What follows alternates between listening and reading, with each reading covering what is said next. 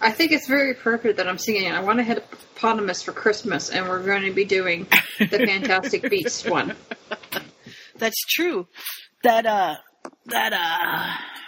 Whatchamajigger wanted a hippopotamus for Christmas as well. Yeah, he really wanted a hippopotamus for Christmas. I think it was a she. Yeah, she or he or whatever it was. There we go. It had the little heart-throbbing little nose. Ooh, how about now?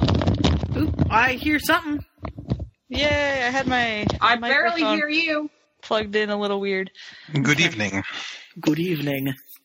Can you hear me okay or not very well? No, I hear you fine. Trisha, can you hear or no? Yeah, it was Okay. just like Sue went down really low. Oh, that always happens, I think, when we add more people. But no, you sound good now. Okay. I just didn't have my mic plugged in correctly, and now I do.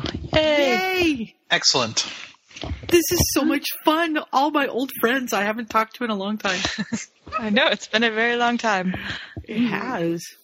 And we have something really exciting to talk about. Hippopotamuses.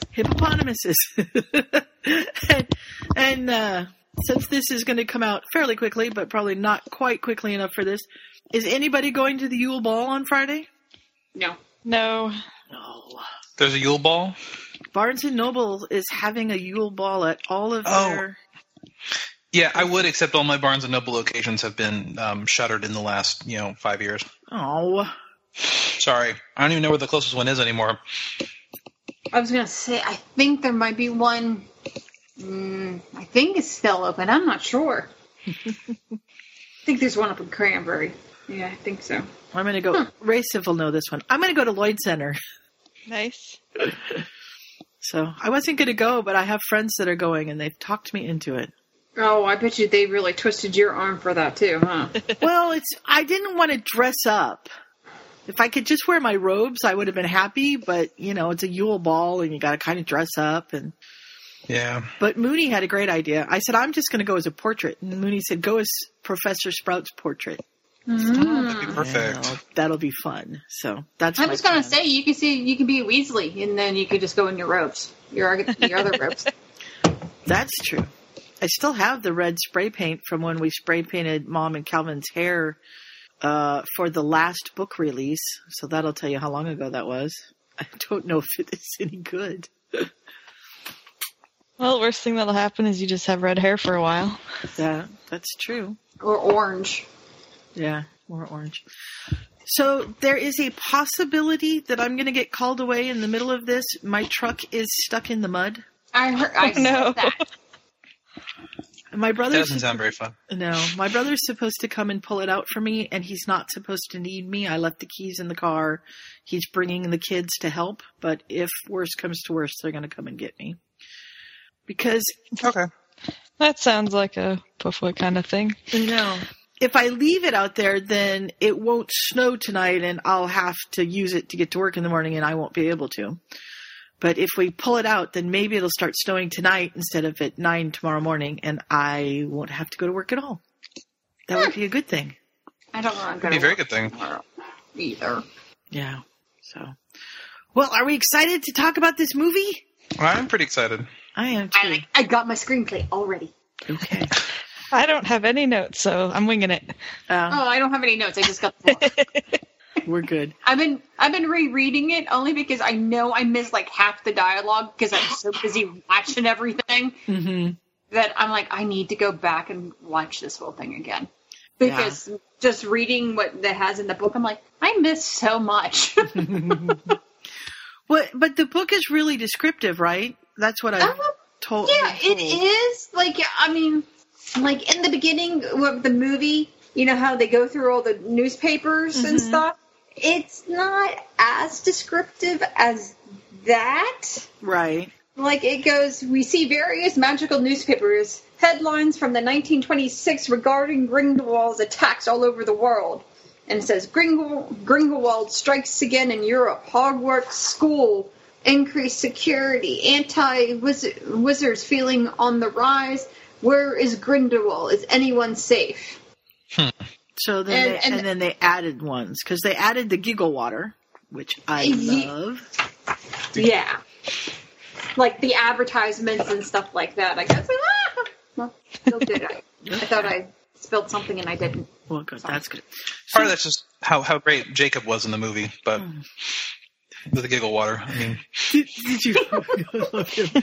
I think I posted the video. I don't know if I posted it in Poof or I just. When he was. Yeah, I saw that. Yeah, that was so cute. The one where he was doing the different spells. Yeah, he had no idea. He was just making shit up. He's such a no match. It's not even funny. So we have had a request from one of our listeners that when we introduce ourselves, we say our name and then maybe say a couple of words or something so that he can put our names with our voices. So Aaron, you're okay. You're the only guy on here, yes. So we're going to figure that one out. But the rest of us, so just, instead of just saying I'm Aaron or I'm Sue, say, I'm Trisha and I'm a Hufflepuff. There you go. Just yeah, but so is Sue. Yeah, well, I'm a Slitherpuff. Just something so he can get a little bit. According to Scarlett. And me. A little bit, yes, that's true. You were the one that got so excited I wore a green shirt. I have a picture somewhere. I know. So I'll start this and I don't know what we're going to put this out under. I guess it's going to go out under Potterfic Weekly. That makes sense. Special edition. I think that'd make the most sense. Yeah. Yeah. There's something weird going on. Oh my. We need search and rescue for Skype. Well, I mean, come on. We've got 2 Hufflepuffs here. You could just go find them. We could. Hey. You've got 3 now. What have you done, Alex? You're calling people. Don't call strangers. Oh, dear. Wow. You almost have ruined Charlie to tell for me there. Almost. And I told Alex, you are not welcome in my bed with squirrel breath. Who dares enter my chamber? Can you do that again? That's awesome. Who dares enter my chambers? Save that for something it totally needs to be you. You know what? I think she just replaced Scott. Sex and snorkags. Awkward. Yeah, Google Foo is always useful. Okay, Google Foo came I and was hung out having with us. fun. Well, that's always good, too. We're not fun anymore? You're a different kind of fun. You don't want it to be the same kind of fun. I was going to say, I don't want to know what kind of fun you were having. And that's all we're going to say about that because we don't want to know what you were doing. Thanks. Now you're just making it seem even worse. You are evil. She's just trying to separate church and state, it's all. Doing the Ryan thing. Oh, did you want to hear my stupid story? Yes. I know you did something because you sent me a message and was like, do I have a story for you? And I'm like, oh no. I'm sorry, I just brought a lot of memories and I'm thinking, oh shit, me and my oversharing. You do like to do that. She flews the headmaster's office, and Albus says, "Good evening, Minerva. Is there a problem?" "Albus, I have an unconscious Death Eater tied up in my office." "Now, Minerva, I'm sure Severus was just..." Because we were slightly off topic. Oh. Topic? Us? Never. Never. No, What? not at all. How dare you, Sue? How dare you? I know. We're in depth when we're not off topic. Yeah. Lockhart leaves before Harry and Ron can come out of the closet. Gave you some big brassy balls. Well, you know, we have to have balls. That's what we do. I go, I need to learn how to have a filter on my mouth. Bloody buggering hell.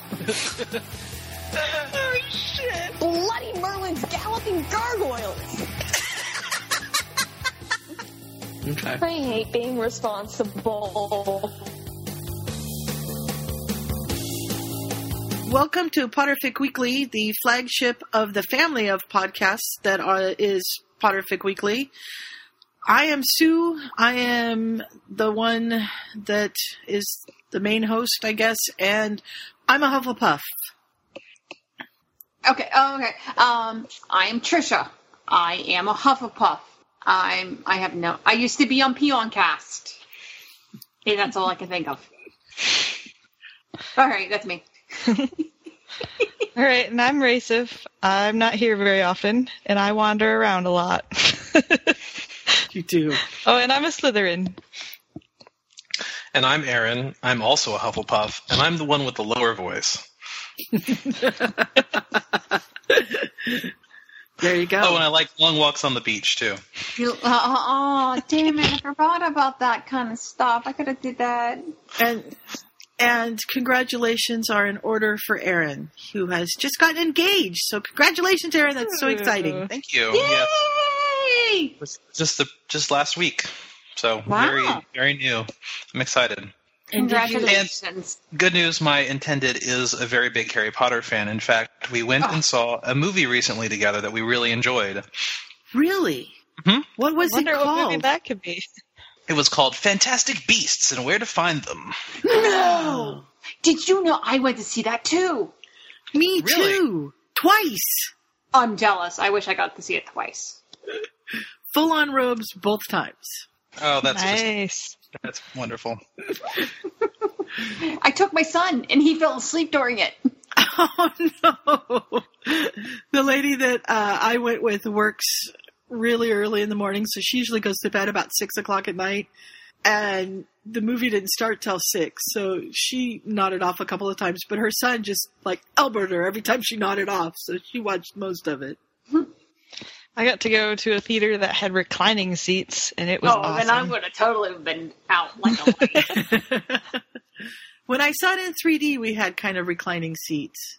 I saw it in the old theater where they filmed Halloween Town. Okay. So Cool. that was kind of fun. Yeah, I saw it in 3D also. At least I think I did. Yeah, I saw it in 3D. I didn't want to pay for that ticket as much as it was, but it was the only time I could go. Mm-hmm. Well, I went down to get the tickets for 3D, and they said, "Oh no, it's at 1 o'clock and at 10 o'clock, and you're asking for the 4 o'clock. That's in 2D." And I was like, "I don't want that one." And she said, "Well, it's 5 minutes to 1. You could go in now." And I said, "Yeah, but my brother can't get here in 5 minutes, so that's not going to work." So I said, "We'll come back tomorrow." And then I said, "Can I wear my robes?" And she said, "Oh, I can't wait to see people dressed up." So I wore the robes and took Hat. You took Hat? I took Hat. Hat got to watch the movie as Fantastic. well. Oh, He was very Hat happy. probably loved it. He did. So, how did Did he say, I know him, he's a Hufflepuff? Yes, he did. He said, Hufflepuff! I had a lady ask if she could take my picture in front of the movie poster. That was kind of fun. I only saw one little girl dressed up, but she was really cute. Aw.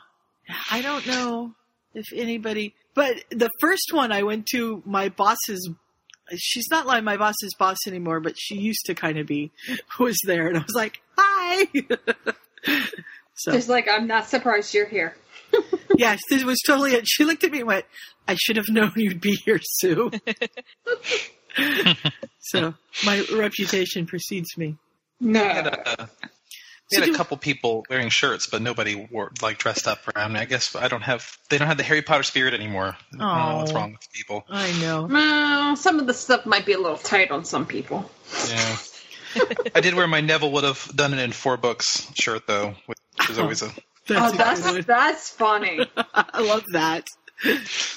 I wore that shirt to the Harry Potter World in Orlando, and one of the people who worked there said that's the best shirt I've seen, and she'd seen thousands of shirts at this place. So I was I'm sure. I was very, very happy about that one. I've not seen that one. You'll have to post a picture. That would be fun. Yeah, Sure. I'm gonna have to get that book. I mean, get that book. shirt. I want the I've book had it too. for forever. See if I can find a photo of my sister and I with the shirt on. Anyway, that's something else. So shall we kind of go through and just say general impressions and what we liked best? Or do we just kind of want to go through the whole movie step by step? Aaron has notes, so maybe we should just let Aaron lead us. Yeah, sounds good. I do have a few notes. Not a lot of notes, but a few. Why don't we just go through the movie, and then while we're at, say, oh, this is my favorite scene, because you know what? Most likely everything's going to be, oh, we already know what my favorite scene is. That poor little hippopotamus. Oh, dear. Yes, Tricia started off by whistling hippopotamus music for us. Fantastic. Yeah. I want a hippopotamus for Christmas. Sorry. So, okay. Were you guys spoiled as to the surprise, who the surprise person at the end was? Did you know that was coming, or? I think I was more surprised about who played him. Okay. That's kind of what I was surprised about. Yeah. I did not know about that. I guess we could say it, because whoever's going to listen to this knows we're just going to tell you the whole story. That's right. I should say spoilers. Good point. Spoilers. Yeah, spoilers everywhere. Definitely spoilers. Well, this whole thing's a spoiler. If you have, how about this? This is the whole thing. If you have not seen this movie, don't listen to this podcast. Right. You tell them, because it's done. Because it ruins it for everything.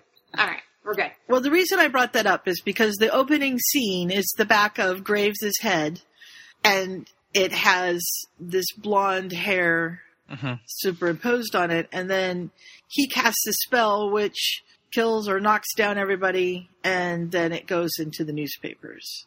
So we'll leave that until we get to the end, and then we'll discuss who had the blonde hair. Mm-hmm. Okay. I really need to go see this again, because I didn't even notice that the first time. I didn't notice it either. Wait, okay. I want to talk about the newspapers, because yes, that was the first. This is after the main. Was this after the main title? It was after the main title, wasn't it? Because it started off. It starts off with Graves, and then it goes to the WB logo with the couple of notes of Hedwig's theme that goes into the new music.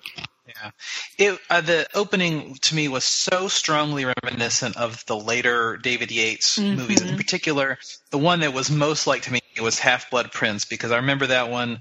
You had it started off with the newspaper articles about Harry in the ministry, and it was very reminiscent of that. It got you right into it. It was like, okay, this is Harry Potter. This is David Yates' Harry Potter. This is, it was like putting on a familiar pair of shoes. They fit just right, and you just kind of be comfortable there. Yeah, it's an old friend drinking a glass of wine. Yeah, it was, and I guess that's one of the things that we should touch on is that for the Harry Potter films, a lot of people were disappointed because there were things that weren't in the movies that were in the books, and people wanted to see everything. And so the great part about this movie is the book that we've had is basically an encyclopedia that has nothing to do with the movie that we saw, and there was no way that we would expect anything except for the beast that we do get to see to be in it. So there was no disappointments. Everything that was there. Go ahead. I think. Okay, no, but I understand. Everything's there because she doesn't. There's nothing like you said. There's so much missing in the Potter movies that we got in the books. Right. I'm not to the point where I'm like, I wish there was a book because I know there's more stuff in there, and I want more detail on things. I guess. I think we might get more detail in the next few films. Well, yeah, there's going to be 5. There's 4 more films. 4 more coming. From what I understand, I guess when this comes out, there's still some deleted scenes, and we're going to get all the deleted scenes, like the livery song, or what is the school? Ilvermorny. Ilvermorny. Yeah, I guess the girls sing that song. Really? Oh, interesting. Yeah, I don't know. Don't ask me where I saw that video, but I'm like, okay. I haven't gotten through the screenplay yet, though. I hope they release it as a whole extended version and not just here's the deleted scenes as an extra. Yeah, that would be nice. I prefer that too. Yeah. Yeah, I would like to. Yeah, it would be nice and extended. Put them in the context. I was going to say, hell, I'll pay more for it. I am willing to pay more. Yeah. And then we go to this icon. Is there more you wanted to say about the newspapers, Aaron? Oh no, that was pretty much it. It just there was a lot in the newspapers. It kind of just kind of flew by. I know. I wish I could hit pause. Yeah. I'm sure there is I haven't looked online for screen caps, but I'm sure that if you went through that with a fine-tooth comb, you'd see all sorts of really great Easter eggs. I enjoyed how it kind of very quickly got you into the setting, or into the time, and of course as an actual Harry Potter fan, and if you know enough about Grindelwald, that kind of got you into the general area, and then of course the rest of the setting got you the rest of the way. Right. But it was very quick, and as it was in Half-Blood Prince, a very quick way of establishing the setting and what the world that they were in at that exact moment. 'Tis true. And then we go to Newt on the boat, and he's sitting there, and the suitcase clicks open, and I like it when he puts the suitcase in his lap and just sort of whispers in and says, "Soon, very soon, stop."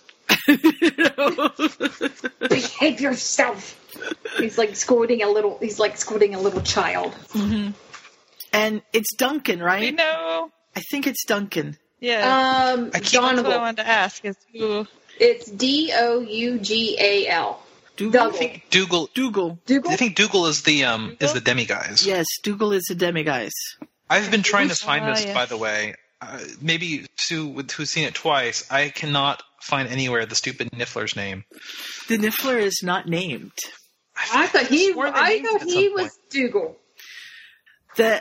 I thought that he was Dougal as well the second time through when I first heard him say it, and then I was like, oh, that's the Niffler.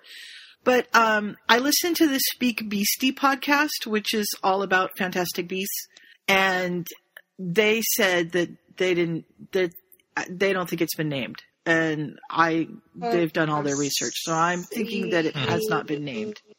Yeah. Sorry, I'm just looking through the. Niffler sits on trolley with money bags. Part of me just wants, I want a Niffler, and part of me's like, no way in heck. They are way He's so cute and cuddly. He is very depends on your ethics. Because it'd be great, because he'd bring home all this treasure for you, but you don't want to go through all the bad stuff, all the trouble. Yeah. No, it just keeps on calling him Niffler. Much nicer to have a Bowtruckle. Mm-hmm. Yes. The Bowtruckle was very cute and not at all mean. Like I thought it was like in Harry Potter.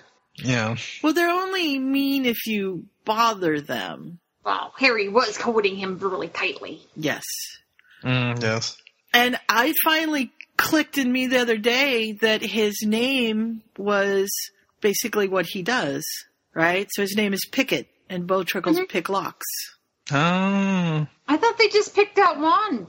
Well, they help pick out wand things too, but the troll guy in the bar, he wanted the Bowtruckle because the Bowtruckle picked locks.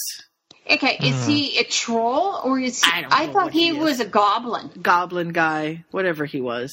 I don't know, because I thought trolls were really big, and he was short. But goblins... There was a troll in the bar, but the character that actually he had to deal with, I think, was a goblin with weird, like, backwards facing fingers. I know he had backwards fingers, and the goblins in the bank don't have backwards facing fingers. So because that's why he's a bartender and not a bank teller. Maybe he's Perhaps. a mix of something. That's why he got shipped off to America. You're gonna do what, Ray? I'm gonna jump on the mix bandwagon. Okay. I think he's a mix of something. Yeah. That's possible. That makes sense. I have no idea what. So we have Newt going through customs, and if you've seen the trailer, you knew that scene was coming, and I love the Muggle-worthy setting on this suitcase, and you kind of hold your breath because you don't know what it's going to be when he opens it, because he's got it open behind, with the lid facing you. And then you get to see it, and it's got a Hufflepuff scarf, which doesn't look like any Hufflepuff scarf I've ever seen. In 1920. Yeah. Even in the screenplay, you keep on, Joe keeps on putting in here, like, close up on the Hufflepuff scarf and stuff like that. So he wears that scarf constantly. Mm-hmm. And she did say that this was going to be the year of the Hufflepuffs. The Hufflepuffs are going to get a little love here. Yeah, we need love. So, and they couldn't have picked a bigger Hufflepuff to play the part of Newt. Mm-mm. No, Eddie Redmayne was quite British and adorable. Mm-hmm. And just over the top Hufflepuff. If you've seen any of his interviews and stuff, he's just hilarious. Yeah, he is he's very much Hufflepuff. Mm-hmm. Cute. I liked him as Marius myself. That's when I fell in love with him. Oh God, for shame, I do not even know your name. Dear mademoiselle, won't you say? Well, I fell in love with him as Newt. I like him as Newt. Well, I fell in love with him as Marius because he was singing to me, and that was just so fantastic. I guess I need to see Les Mis then. Mm-hmm. It was Les Mis, right? Yes. Yeah, it is Les Mis. Yeah, he was very, very good. I was really impressed with him. Hugh Jackman, I could have done without. But Eddie, well, and Eddie stole the show. I think, and I could be wrong because I'm remembering this from quite some time ago, but I think that Joe either wrote Newt with Eddie in mind, or he was like one of the very first people that they approached when they had the script, because what I read was that he didn't even have to audition. Yeah. No. Because Joe said, I want him. And he said, I'm not going to sign on to this without reading the screenplay first. And so they said that they had approached him, but it took some time before he agreed, because he wanted to see what was on the, because, he Joe, must have heard about Cursed Child. Well, Joe's a fantastic writer, but this was her first time writing a screenplay, so I can understand him being a little hesitant. Mm-hmm. But he totally embraced the role. Mm-hmm. And the more I think about yeah, I like him as Newt. At first, I was a little put out because I kind of thought he wasn't quirky enough. He played a very staid, is that a good word, character? He was very low-key, very calm, almost shy and hesitant. Very shy, very introverted. Mm-hmm. Right. Yeah, definitely. And like I said, I think I said in the other podcast, I'm like, I guess when I was thinking of it, I was thinking of the alligator hunter guy. The alligator? Oh, you're talking about the crocodile hunter. Yes, thank you. I was thinking someone more like him. Mm-hmm. Yeah, he's a little bit more outgoing than Scamander. Yeah, exactly. And then I think that's what it kind of put me off at first but the more that I kind of okay, I have time to think about this. I'm like, okay, no, I can see Newt being more like this. Well, I think that because we know that Luna married into the Scamander family, that you kind of think of them as being more flamboyant. Mm-hmm. So maybe that's what it is. I can see where you're coming from with that, but I thought he really nailed this, because this is a man who prefers to be with his animals than with people. Mm-hmm. And so I can see, I can totally understand this, where he's just leave me alone, let me be with my animals, and I'll be perfectly happy. But if you're making me interact with people, then I'm not so happy. Kind of a thing. Right. So I guess we should touch base on the, I had the word and then it just flew out of my mind. The people the Salemers, is that right? Yeah, they were the anti-witchers. Yeah. I think they were called Salemers, but I'm not positive about New that. Salem? New Salem? No. I'm blanking too. I'm trying to look it up. I'm looking. So they're on the steps of this bank, and they're talking about how there's witches among us, and of course we have Tina, who's there eating a hot dog, and we've somebody. I think it's Mary Lou. Yes, that's the lady on the steps. Yeah. Second Salem, is that? Do you think is that Second it? Does that sound right? Salemers? I think that's it. Second Salemers is how they refer to them. I think. Right. Okay. That sounds right. New Salem Philanthropic Society, perhaps. Mm-hmm. Yes, that's it. Yeah. There we go. So that's yeah. And this is where we get to. So we get a whole cast of characters right in this little scene. We get the New Salemers, which is Mary Lou, and then and I just have the worst time with his name. Credence. Credence. Yeah. I want to call him Constantine. I don't know why, but that's the word that comes to my mind, and I know it's not right. Oh, I just want to start singing like Sweet Mary or whatever it is when I hear his name. And we get to see Tina, right? It's Queenie and Tina, right? Yes. Yeah. So Mary Lou is the head of the anti-wish crowd, the Right. Salemers. Okay. That's the mom. And then we get to see Jacob. So Yes. that really short scene, and we get introduced to the Niffler. Mm-hmm. So we get, 5 or 6 key players right there in that just real fast little thing. And we have the Niffler who's escaped, and Newt goes after it. Jacob's going up to the bank because he's trying to get a loan to start himself a bakery. And Tina follows because she's a, quote, orer. And I'm saying that in quotes. Or is she? Dun, dun, dun. She thinks she is, anyhow. She is in her heart. Yes.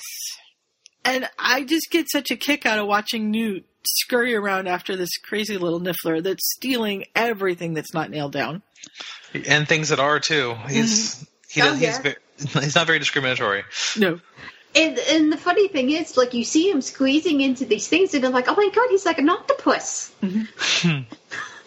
he's like, I'm like, there's like not even an inch or probably like a half-inch thing, and he's sliding right through it. Yeah, like when he goes in the bank vault, that was crazy. Oh, and I'm like, that's what made me be like, oh my god, he's part octopus. He's like, he doesn't have a vertebrae. Well, he's magical. I loved it when he took on the pug. But in the meantime, Newt has sat down next to Jacob, introduced himself, sort of, and then ran off to the Niffler, leaving an egg on the bench, which Jacob picks up and puts in his pocket before he gets called into... I like it. Mr. Englishman, you got your egg. Yeah. My only question about this is, did he leave that egg there on purpose, or is he just always carrying Akame eggs around in his coat? I mean, I don't think he left it on purpose. I think he's kind of like Hagrid, and he just kind of that makes a lot of sense. Yeah, he's constantly got stuff like in his pocket. He's always got the bow truckle in one pocket. Mm-hmm. And Akame, he had to keep the Akame egg there to keep it warm. You know, it was right. You know. Okay, I get that. That makes sense. I actually thought it was very interesting. I never really thought about Newt Scamander as a character prior to this movie. You know, you hear a little bit about him in the book, and I'm referring to the Comic Relief version of Fantastic Beasts and Where to Find Them. You read a little bit about him in there, but you don't hear about obviously in the main series. It was very interesting to me how many parallels there were between Newt and Hagrid, especially in the movie where you've got just, you know, he's been kicked out of Hogwarts. You know, Dumbledore vouches for him. He loves beasts. I mean, and you know, kind of there's a lot to it, and certainly seems to he's gone a little more far afield than Hagrid has. Yeah, but it was very interesting to me. Well, and it raises a lot of questions. Well, first of all, in the original book, it says that he graduated Hogwarts. So I did notice that today. Yeah. There is a little discrepancy there. She did a little bit of retconning. Mm-hmm. Which, I mean, that's fine. She had no real idea when she put this little book out to raise money for charity that it was going to go this far. Correct. But it's also very interesting that they broke Hagrid's wand, but they didn't break Newt's. So, I think he was. Yeah, that bugged me. The thing is, Hagrid had supposedly killed a girl. Well, but we don't know what happened. They said something about a death. Doesn't Graves say something about a death at Hogwarts when he's got him in the interrogation room? I'm pretty sure. And I don't recall, but you saw it twice, so you have. That I don't. I don't. I think so, or maybe just maybe it wasn't quite a death, but maybe it was real close. Somebody severely injured. Have you guys seen the meme that came out before the movie and wasn't actually related with the movie that shows Aragog that says, "I came to Hagrid in the pocket of a stranger," and then it shows Newt underneath it? I think I saw that, yes. No, I didn't see that. I thought that was way cool. That Newt... I like to think that they know each other. Mm-hmm.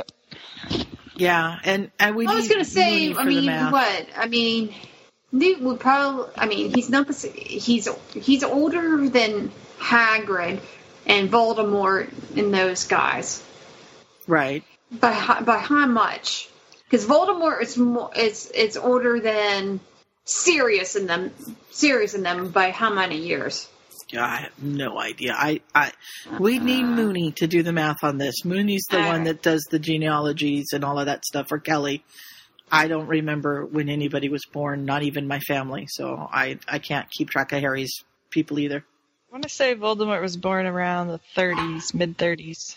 Well, this is 1929. It's 50, right. Yeah. So 50 years ago, Chamber of Secrets was opened. I actually have from the lexicon, they recently did a timeline, and it was 1926 that Voldemort was born, the same month that the events of this movie take place. Oh, interesting. Isn't that interesting? So we have the egg hatch, and it is, say the name, Aaron. What kind of little snake guy is it? Went to bed. Hold on. I'm sorry. No, go ahead. I'll be back. The Occamy. The Occamy, yeah. Which is a snake dragon-y thing. They're really pretty. They can change size. Yes. And they hatch from silver eggs, which is way cool. Yes. So Newt uses his wand and drags Jacob to him, and then they end up down by where the vault is. And Jacob's completely befuddled, as all No-Majs should be in this case, while Newt breaks open the vault door and goes in to get the Niffler and starts shaking him upside down, and gold after gold after jewels after... How of that stuff fits in that little critter is pretty amazing. Well, he has what is it? He's like you know what? That's probably what Hermione's bag's made out of. Yes, he has an ever-expanding pouch. I love like the bars of gold coming out. The Niffler really stole the show in a lot lot he did. Although I was also a big fan of the Erumpets later on. That whole sequence was hysterical. The Erumpet was my favorite scene. We'll get to it. I'll behave until we get there. But yes, that was my favorite. And apparently Trisha's because she liked the hippo. I just feel so bad for it. She's in heat. So we have... And then basically what we have is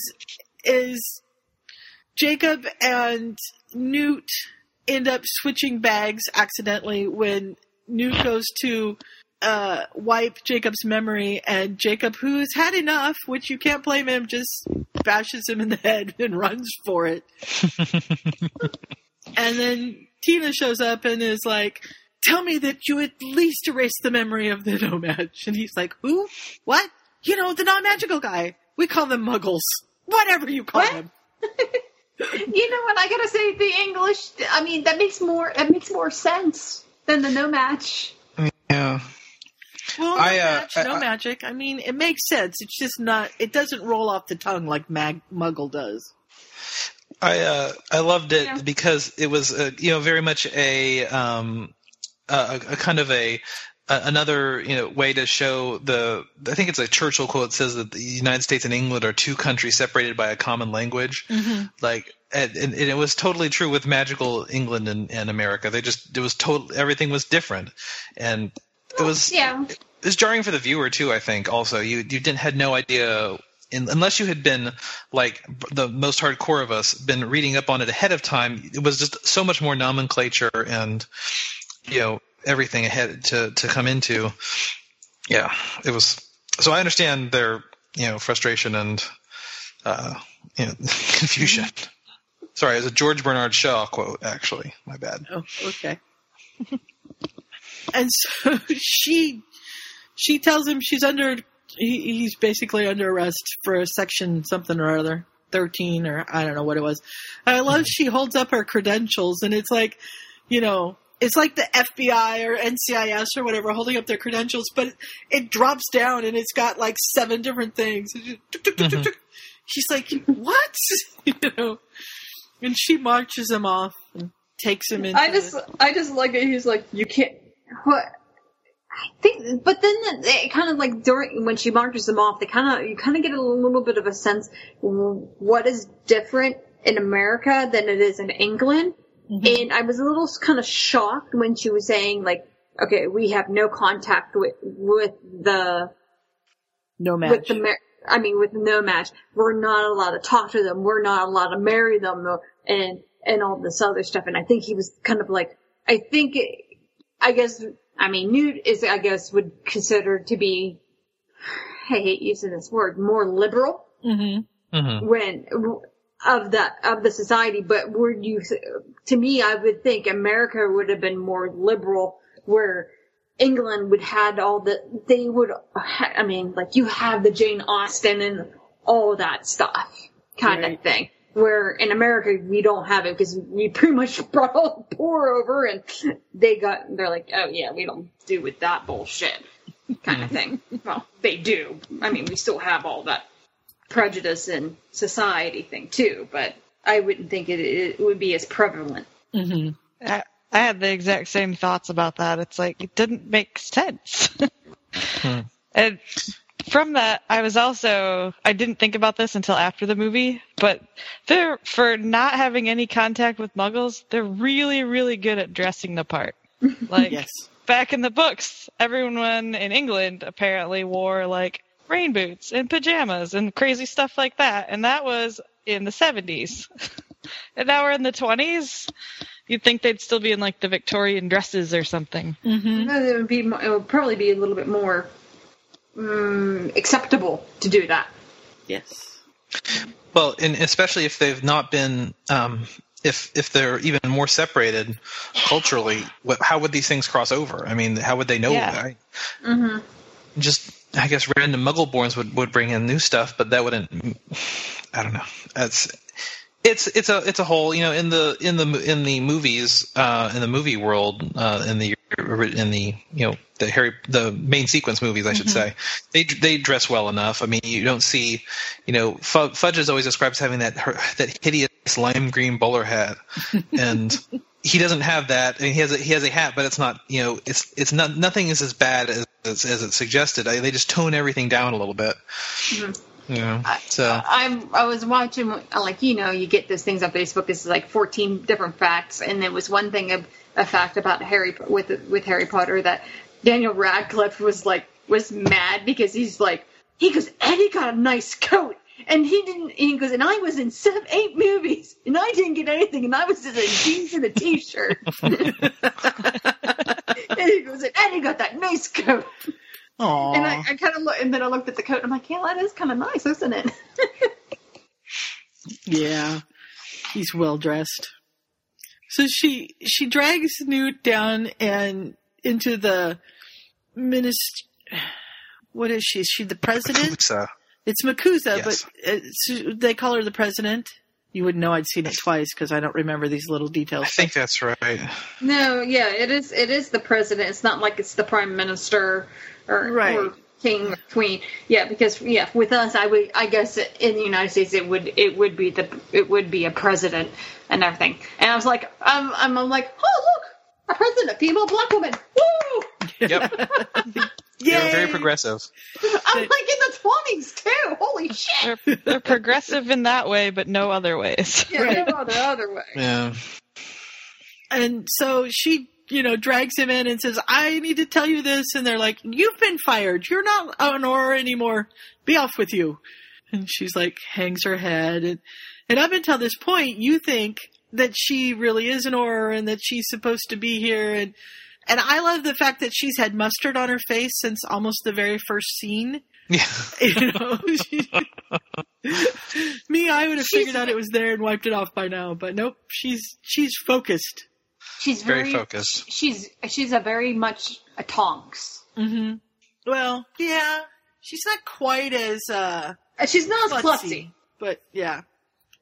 And so then she takes him down to her office, which is the wand office, and asks him if he's got a permit. And he's like, well, I applied for 1 week ago, so it should be here. And then her boss comes and gives her a bad time. And then Graves comes because, Graves has this little sixth sense that something's going on. And she's like, he's got this case full of magical creatures. And they're like, all right, let's see. And they open up the case, and it's full of bakery. Pastries. Which is, okay. Delicious looking items. When Jacob was going in to talk to the banker guy, and, this is just, I'm going to go on my little bit of a health kick rant. I'm sorry to say this. But he's like, well, we got factories now that produce thousands of bread, blah, blah, blah. I'm like, but it's all preservatives. I just wanted to, like, this is natural. We're trying to go back to that. I know, and Jacob's like, yeah, but they taste like crap. These taste good. Because it's all filled with preservatives. Well, it's that that idea of progress for progress's sake, and same reason he works in a cannery, but everything tastes terrible. Have you ever liked anything that comes out of a can? No. Yeah, green beans. Well, but he says either something like that, and I'm sure it was even worse back in the 20s than it is now. Yeah. Mm-hmm. But anyway. I was totally on board with the idea of a bakery. That sounded like a brilliant idea. Mm-hmm. And that banker, he just not a nice person. No, well, he just needed collateral. Yeah. And who knew alchemy eggs would work? Yeah, really. It's too bad he didn't know what he had in his pocket at the time. He could have just got the bakery right then and there. We would have been set. Yeah. But then we wouldn't have had Jacob, and Jacob is another one that steals the show. He does. He was cute. The facial expressions when he's at their house and she's cooking and stuff are so amazing. If you just watch his face, he's just emoting so brilliantly in those scenes. It's so fun to watch. I love that, and I loved how well he just rolled with everything that was going on. Mm-hmm. He's never no idea of magic existing before that day, and everything you can read my mind. Oh, that's okay. Mm-hmm. Oh, you're making a magical pastry. Wow, that's really cool. Not wow, that's freaking me out. He was very. Yeah, he was very open. Yeah. Oh, let's go down to this magical suitcase where you can, it's this magical suitcase which is way bigger on the inside. And it's a TARDIS. Yay! And let's see all these creatures that can't possibly exist. Oh, but I'll just take it all in stride. I love Jacob. He was great. Yeah. You gotta wonder. I mean. First of all, Jacob is a Hufflepuff as well. He just kind of rolls with things, and Mm-hmm. But you got to wonder how much of it was because of the venom of the Demiguise. No, not the Demiguise. The Murtlap. Murtlap, yes, which is an ugly little thing. It was very ugly. Not at all what I imagined a Murtlap to look like. No, but that's okay. But if you read the description, it's kind of. Mm-hmm. So, and basically, it was just this flesh-colored little hedgehog. Mm-hmm. Yeah, angry little thing, too. I mean, is that the one that kind of looks like an octopus on his face or some kind of sea urchin? That's the only critter that I don't know what it was. And even the second time through, I was like, okay, I'm going to remember this, and I still don't remember what it is. Where was that? I'll look it up. All of the other creatures. So we meet those creatures right after we meet Fred. Fred? Frank? What's the Thunderbird's name? Thunderbird. Frank. Definitely. Frank. What a name, Frank. Yep. Frank. So I guess, first of all, we need to say that Jacob goes back to his little apartment with his cute little picture of Gran on the wall, because that's where all his recipes came from, and all of his food is made with love for Gran. How cute was that? How cute was that photo of Gran, too? Like, that was... Gran was so cute. That was ridiculous. And he puts his suitcase on the bed, and then, as we've known from all along, whenever Newt's suitcase sits still for more than a second, it pops open. And here it pops open, and out come the animals, and this little Murtlap attacks him and bites him, and different things escape, and you don't know what's escaped except for the Murtlap and, at the end, the Niffler, because you knew the Niffler was going to escape if anything did. And we see the Billywigs. I should have written down at least names of things before we started this. Did they ever? I think it was Billywigs. I think that's what they are. Yeah, but they're Billywigs. They're right in the front of this book. It's like the first or second thing. I was like, oh, that's what they are, because there's actually a picture of it. Yeah, Billywigs. So we see those. They're flying all over the place, and Newt and Tina, neither one of them really think much about them, which I thought was kind of weird. They don't try to catch those or anything, and they had to have come from Newt's suitcase. Right. Maybe they just were too, incidental for him to care about getting him back, or maybe they weren't as rare as, say, the Demiguys or what have you. So they find Jacob, and they find that he's been bitten, and she goes on this rampage about, we can't be their friends. Who'd want to marry one of them? And poor Jacob, he's just like, because he has this venom in his system. And Newt's like, muggles can be nice. Why are you so mean to these muggles? And she ends up taking them home with her to the flat where she's not supposed to have men. And waiting for them is her sister Queenie, who is hilarious. She had that kind of spacey, ethereal vibe that you kind of get from. She was very Luna-esque. I was gonna. Yeah, very Luna-esque. Except for that, Luna-esque. I don't see Luna as overly sexy, and Queenie's overly sexy. Yeah, I'm definitely aware of it. Yes, and Ray, you're a Dalek. Yay! Just throwing that Wouldn't it be a podcast about someone turning into a Dalek? No, it wouldn't. I'm usually pretty good at that. Exterminate. Do I need to hang up and try again? Maybe. Hang up and see if you can rejoin the call, and if not, I'll add you back. Okay. We even got an echo in there. So we have, Better? Nope. Worse. No. And you echo now. So every time you say something, it repeats it. Okay, I got there. I did a little search thing, and there's 15 beasts in here. Okay. Which one are we looking for? The one that looks like the cross between an Ood from Doctor Who and a rhinoceros. Those are the Rumpet. That's the Rumpet, yeah. No. Big one? No, the Rumpet has the horn on it. He looks like a rhinoceros too. She looked like a rhinoceros too. But these things were they were kind of like rhinos with an octopus on their nose. Oh, I found, okay. Graphorn? Hold on. I don't think they had a horn. Yeah, that is the grapehorn. Found in the mountains of European regions, the grapehorn is said to be used by mountain trolls as mounts, though they are not too keen on themselves. Yeah, I bet. Yeah, it kind of looks. Yeah, they kind of looks like their head kind of looks like a squid. Yes. Yeah, that's the one. So what are they again? Grapehorn. Grapehorn. Okay. That was the only one I... H-O-R-N. That was the only one I did not get. So let's see if it's in this book, too. E-F. Yeah, I have the comic relief one, too, but I didn't bring that up. Oh, yeah, they are in here. Yeah. The only one that I could not find in the book was the Obscurial. Which I don't think we knew about. I mean, I don't think... Yeah, that was a new thing, definitely. Right. And we'll have to go into theories when we get there in a minute. Mm-hmm. So then we have this wonderful apartment scene where Jacob's just like, ugh.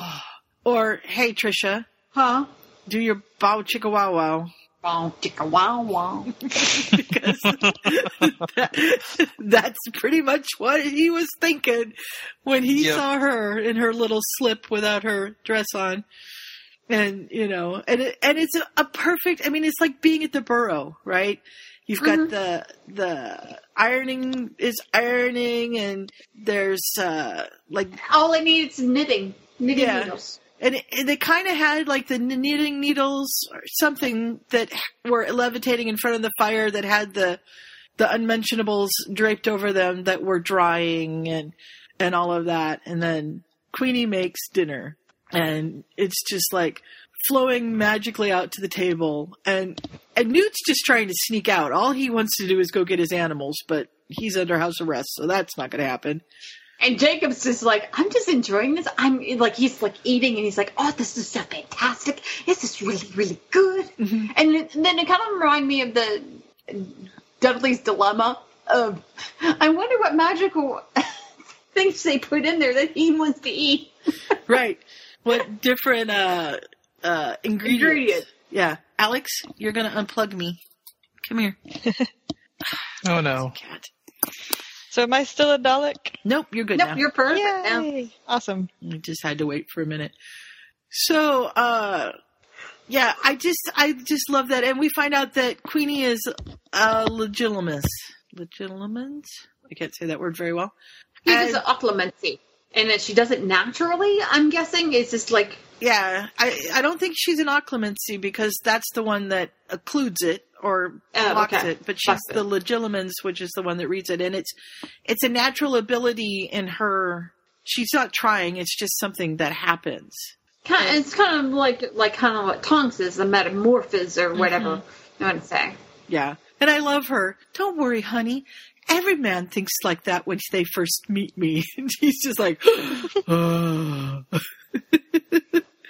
But she's, you know, I love her character is the character that she knows that she's sexy. She knows that men are going to think of her. I mean, she kind of has that blonde bombshell kind of, or like a, I don't want to say a sleaze because she's not that, but she's, you know, she's got that openness. Okay, yeah. She's a very, very much a Marilyn Monroe. Yes.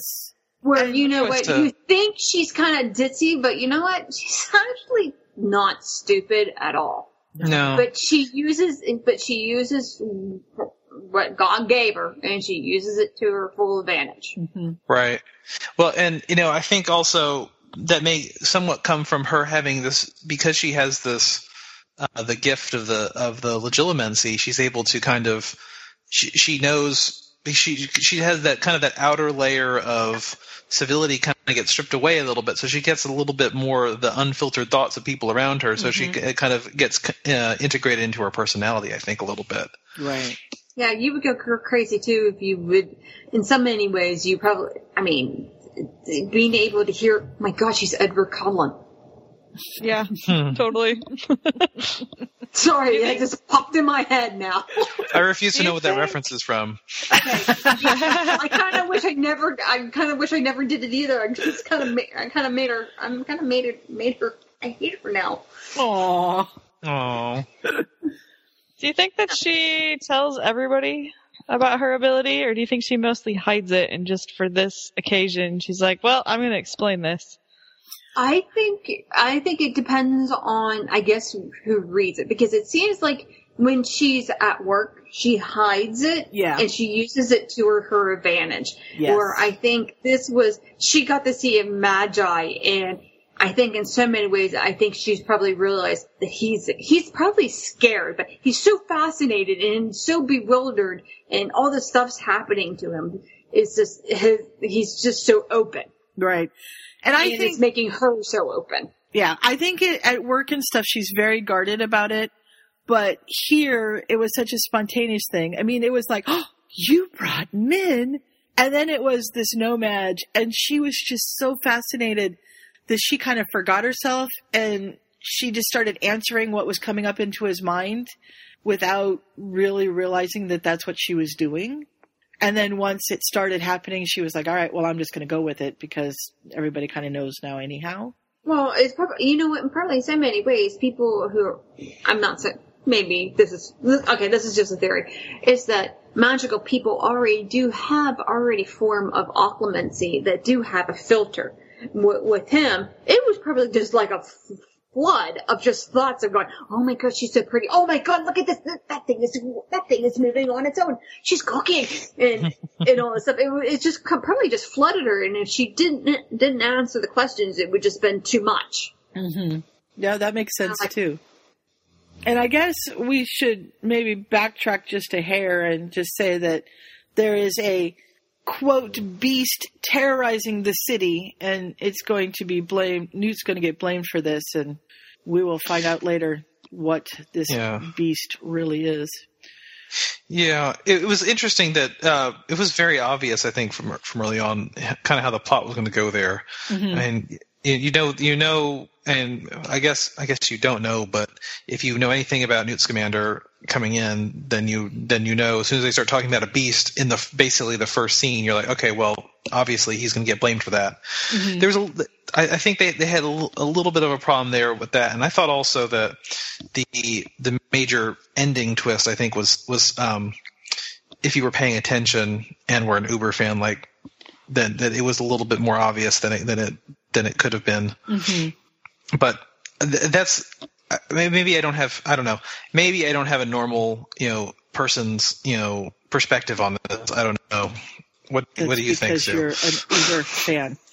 Well, I mean, I think going into it, I didn't know what the beast was, because I in some ways, I kind of purposely try not to go into it. Like, I try to go in kind of like, first time ever reading Harry Potter, I have no idea what's going on, and I try to kind of do it like this, but I kind of knew what like you said, you knew what some of the beasts were, and you kind of knew what Newt was, and I was expecting, he's gonna have somehow there's going to be a beast in there, he's going to get blamed for letting it out, or he was going to have to go and find it. Right. He was hired to find it. That's how I was going into it as. Like, he let it out, or he found, like, he was hired to find it.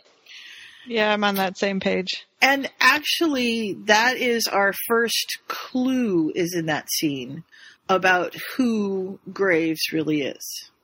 Because we see, at the very beginning, we see all of this stuff about Gellert Grindelwald and in the UK and everything. And then all of a sudden, where is he? And then we have, oh, hey, you just returned, didn't you? So there when if you're watching it through the second time, ooh, hey, wait, there's something there. There was the Easter egg there. Mm-hmm. And that there were a couple of more along the way. But let's go into Newt's case and see the wonderful world that is Newt. And I want a theme park. You want a kick? That is a Newt theme park where you just go through the suitcase. Wouldn't that be fun? Oh, that'd be really cool. Yeah, you have to climb down and get into the I'd never suitcase. make it in. I'm bigger than Jacob, and he had trouble. I'd never make it in. Oh, that was cute. I was hoping to like maybe see the Niffler trying to like crawl up his legs and getting all his coins and stuff like that out of his pockets while he was stuck. He was like Pooh Bear. He was totally a Pooh Bear. I'll just wait till spring. And I really liked the beginning of that scene, just, when he falls in there and Newt starts giving him antidotes and stuff, because not only is Newt a magizoologist, but he's got a little deft hand in the herbology department as well. Well, you gotta think, he probably does, because he's probably dealing with these beasts that have different kinds of venoms and stuff like that. He probably created a lot of venom, anti-venoms? Anti-venoms. Yeah, and venoms, because, thank you, for that kind of stuff. And then he probably, so he probably has some recipes in the potion books and stuff. Mm-hmm. Yeah, so we have this little lab, for lack of a better word, and it looked like a it's a herbology lab. It was kind of a cross between the two, and he puts together some stuff for Jacob and puts it on his neck to help heal his wound, because he's had a more of an adverse reaction to this Murtlap bite than most people do. And we get a quick introduction to the... my brain is like completely not working today. The magical plot device? The evil. Yes, the magical plot device. Thank you. The shirking evil? The what is it? It's something or other evil. The shrieking evil. Evil. Swooping. Swinging evil. Swooping. I think it's swooping. I thought it was swinging. We were so bad. And, Newt, Mr.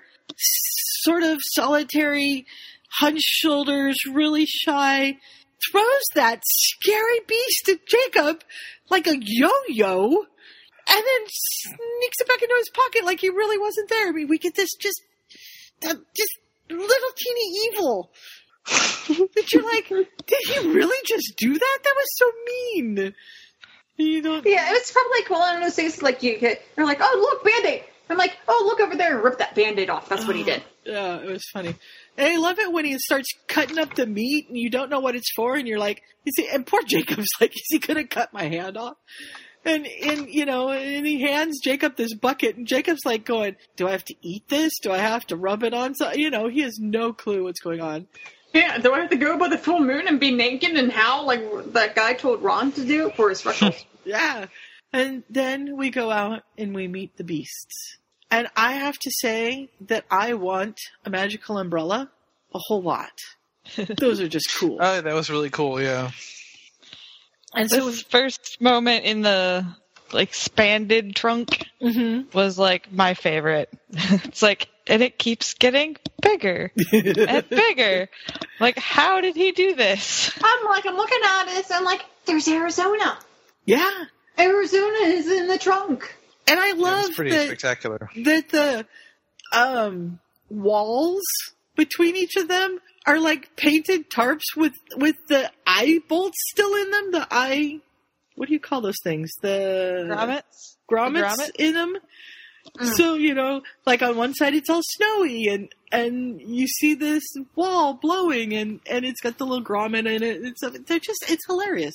Whoever the department was that put that whole thing together, they just had way too much fun. And that's all I have to say. So we get to meet Frank, the Thunderbird.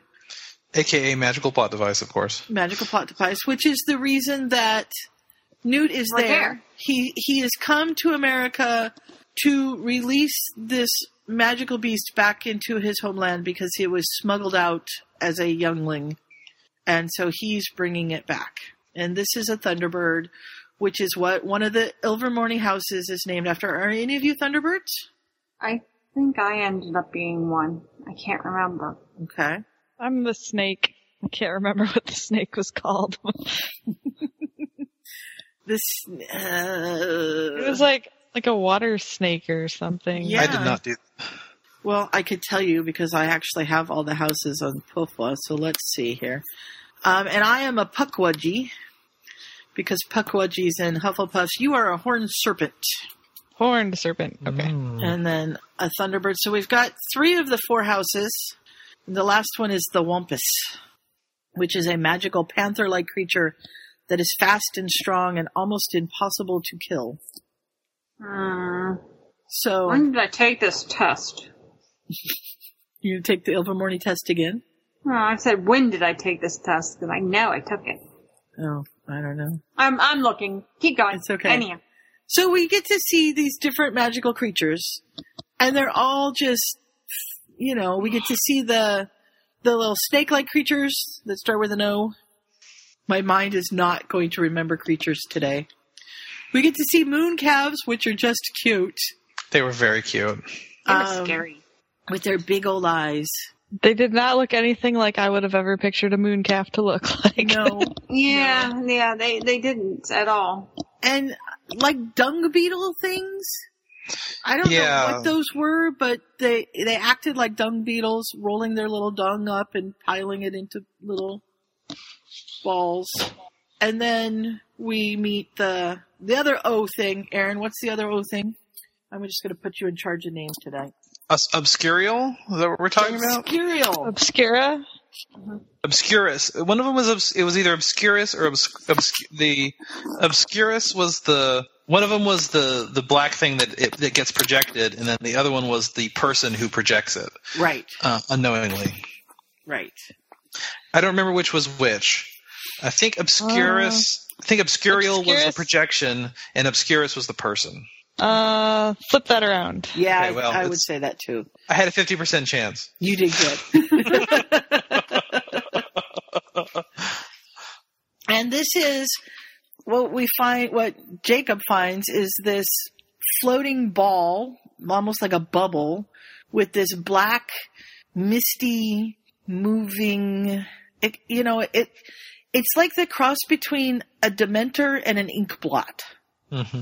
It's just this, and he reaches out to touch it, and Newt's like, no, back away. What I thought that was immediately was a Lethifold, which right, very similar to a Dementor, and so I was like, okay, something new, interesting. Mm-hmm. Which it is something new, and we will find out more about that.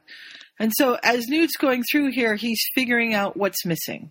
And he's missing an Erumpenhorn, a Demiguise, the Niffler, of course. And I think that's it. The alchemy. Yeah, but he doesn't know he's missing the alchemy yet. What did he miscounts. He got the Murtlat back. Mm-hmm. The Niffler is I think he only thought there were 3 gone is what it was. Yeah, he didn't realize that the other one was missing. I miscounted. And he does introduce Jacob to the alchemy that was his egg that hatched. And I love that he calls himself Mummy to the little animals. Mummy's here. Just like Hagrid. Yeah. He's not Daddy. Yeah, that's pretty great. So he convinces Jacob that they need to go and find these escaped animals. And we come to the point, and there are several, but this is the one that I remember vividly, and I only know this because I read it. I didn't actually catch it. That is a huge plot hole because this is the only part of the movie where there's snow. Right? Yeah.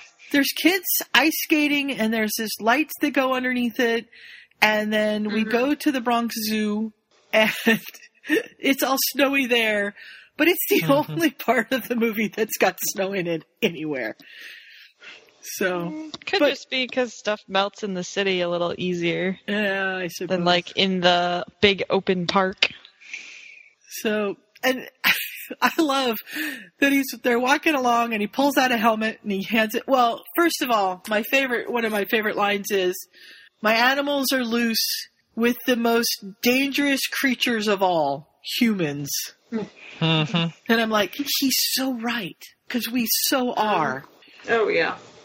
And then he's giving Jacob a helmet. He's like, "Here, put this on." And he's like, "Well, why do I need to put this on?" "Because your head might explode under pressure." And Jacob's like, "Okay." He goes so well with it. I'd be like, "Oh, fuck no, man, I'm out of here." Jacob was like, Captain, I'll just do whatever. He's just the most easygoing guy ever. He's just like, he's just like sucked in.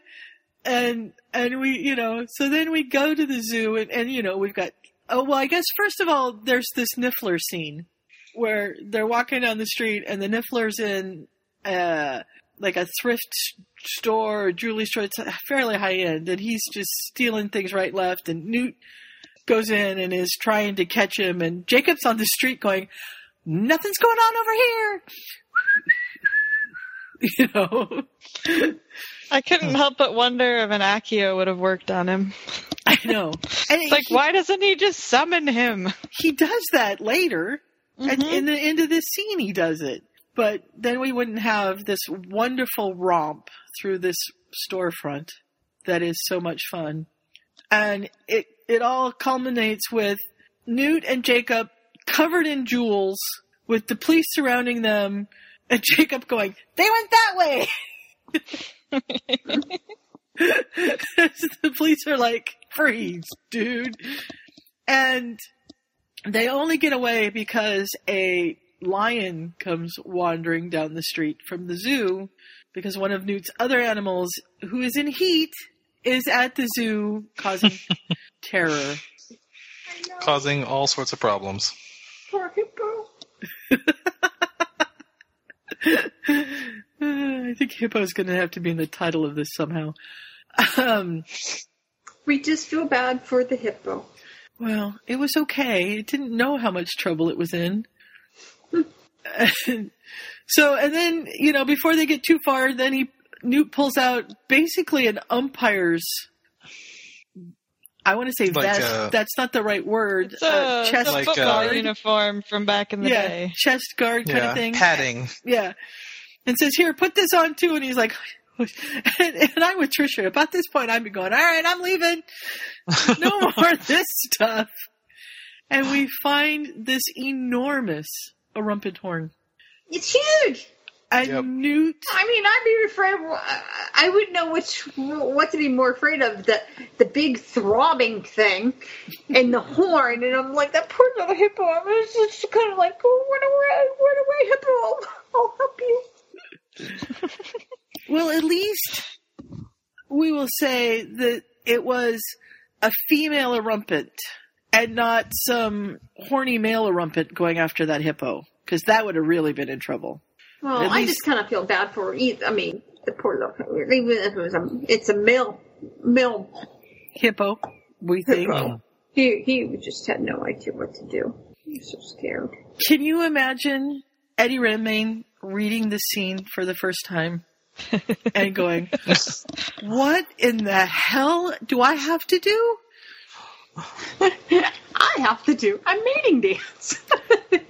And I was lucky enough to see the clip of Eddie talking about this to, not the Tonight Show guy, but the other guy, starts with an F. Jimmy Fallon? Yes, Jimmy Fallon. And he said, "I read this and I was like, oh crap." And so I started watching mating dances of all these different animals, trying to figure out what I should do. And I kept videotaping myself doing it and sending it to the director, and the director would send it back and go, "Sexier." And you go, You had to do this crazy, like a mating dance. This is why you're Greg. But how did you come up to learn those exact moves? There was this amazing moment in the script, and there was this scene which it just goes, and Newt performs mating dance. There's 2 words that never filled me with so much sweat. I went and looked on like weird random bird mating calls, and I made a few videos that I would send to the director. They were the most humiliating things you've ever seen in your life. He'd respond, "I'm not sure it's quite seductive enough." And so what transpires here is just the most delightful thing. And you have to give Eddie Redmayne major kudos for this, because there are not a lot of actors that would embarrass themselves this badly for a movie. He totally was into this and he embraced it, and there are people that would not have done this, and I love him all the more for it. as he does this wonderful mating dance to try to entice this enormous, in heat, Rumpenhorn back into his case. Unfortunately, Jacob manages to spill the musk on himself, and he becomes the target. And he needs his helmet and pads as he runs away from this monster who really wants him. Mm-hmm. And, Jacob. Yes. And we have this great scene where he's up a tree and the Rumpenhorn sticks his horn in the tree and totally burns it from the inside out. And they go sliding across the ice, and Newt manages to get the tail end of the Rumpin in his suitcase and swallow it as he gets close to Jacob. And it's just this fun, wild romp. It was a great scene. It's a romp with Rumpus. It was a romp with Rumpus. I think it was my favorite scene in the whole movie. I just loved that part. It was pretty damn cute. Yeah. It was extremely cute. Although it didn't have the Niffler in it, so how cute could it possibly be? Oh, that's true. Oh, it could be better if the Niffler was there helping. I suspect somehow that the Niffler will reappear in the next movie. Oh, I think the Niffler is going to be like a recurring... Okay, do you think the next movies... Is it all going to be Newt the whole entire time, or... We know that Eddie's been cast for the next one, but he and our mystery Grindelwald person... Grindelwald? That's not right. I sound like Mike. Number 13, Grindelwald Place. Those two are the only ones that have been cast for sure. Because I just didn't know if this was all going to be all like through Newt. Right. And I didn't know. I mean, like, so. Yeah, I could see the first two. You think? I hope so. No. It would make a lot of sense if they did it that way. I don't know. I was very interested. I'm wondering now if they're planning to kind of do the whole arc of the conflict with Grindelwald, like they're going to go all the way up to 1945 and maybe even show Dumbledore and Grindelwald facing off. Who do you think would play Dumbledore? I don't know that one, and I think you're right. That I is think going it to better happen. be Cumberpatch. Oh my god. Sherlock meets Newt. This will be fun. Oh my god, that'd be ridiculous. It would be ridiculous. He'd be awesome. He's old enough? Well, age him. Probably would. He's fairly young. He could be Michael Caine. Dumbledore was only like 50-something around 50 when he beat Grindelwald. Mm-hmm. Yeah, because okay, we can. How about we don't? Let's speculate at the end of this. Sorry, I opened the door. I'm it's sorry. Okay. No, it's cool. It's cool because I want to speculate about Ariana as well. Okay. Who's Ariana? Dumbledore's sister. Dumbledore's sister? Well, I think she's already dead by now. Yes, but she is, but yes. Has this not occurred to any of you yet? Okay, we'll get to it. Think about it. Did you see the light bulb that went off? That was a good light bulb. And that was a great light bulb moment, definitely. I didn't even think about that until now. Holy shit. Mm-hmm. Wouldn't that be interesting?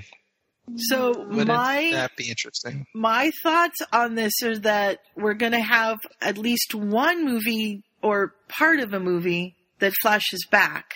Oh, yeah, and I think that might be the next one. Or however it's going to go, and we're going to see the two of them as young men, and then we're going to see the rise of Grindelwald. And Cumberpatch could be...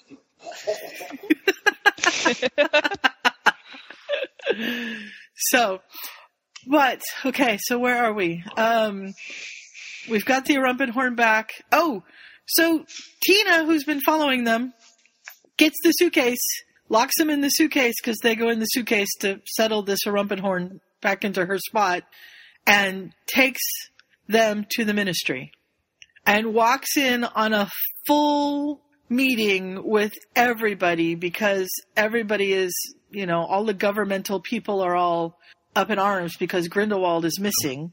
And Grindelwald is missing, and they have this wild thing that's terrorizing the No-Mages that they can see this. They keep saying it's a gas leak, right, and stuff. So, right, and well, I was going to say. I don't blame Tina for accidentally walking in on them twice. It seems like they're just constantly in meetings. Mm-hmm. Like, when is she supposed to walk in with them? I mean, if they're meeting all the time, and I'll tell you, I was really irritated by this moment where the president is like, it's been out for a whole day and you didn't tell us anything. I was like, woman, you just kicked her out of this place yesterday and said, I don't even want to hear it from you. Yeah, she came and tried to tell you.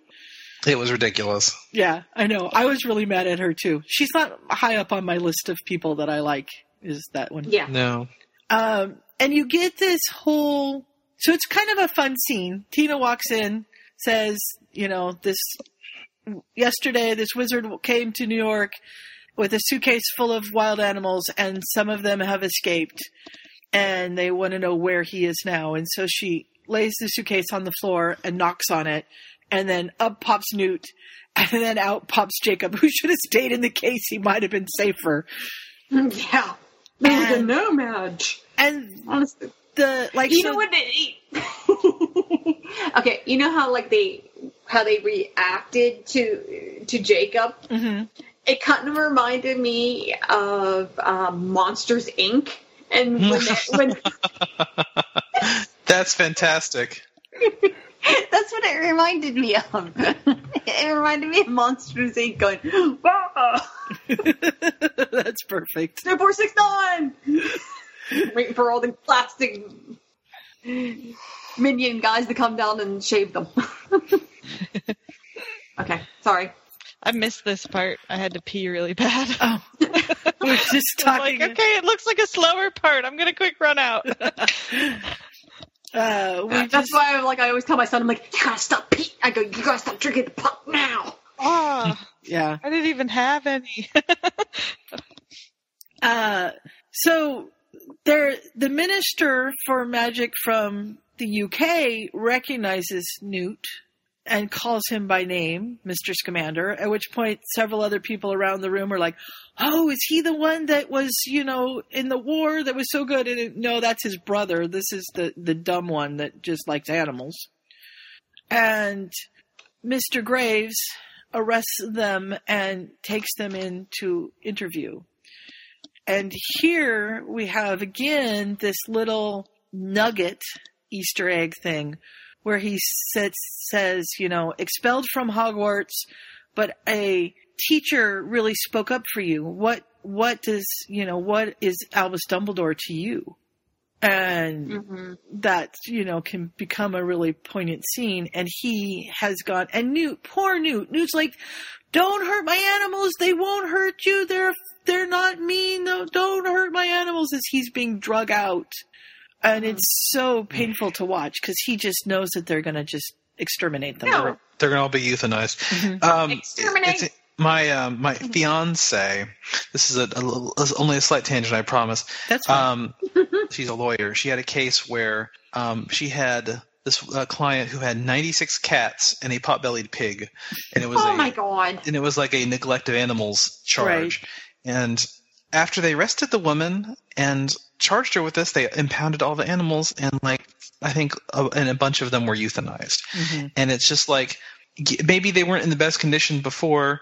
Maybe they were a little bit feral, maybe just a little bit, but she was feeding them and everything was fine until you start messing with her, and then they have to be euthanized, and that's what's going to happen to Newt here. Is it's going to be just. And so I was like, no. Yeah, I know.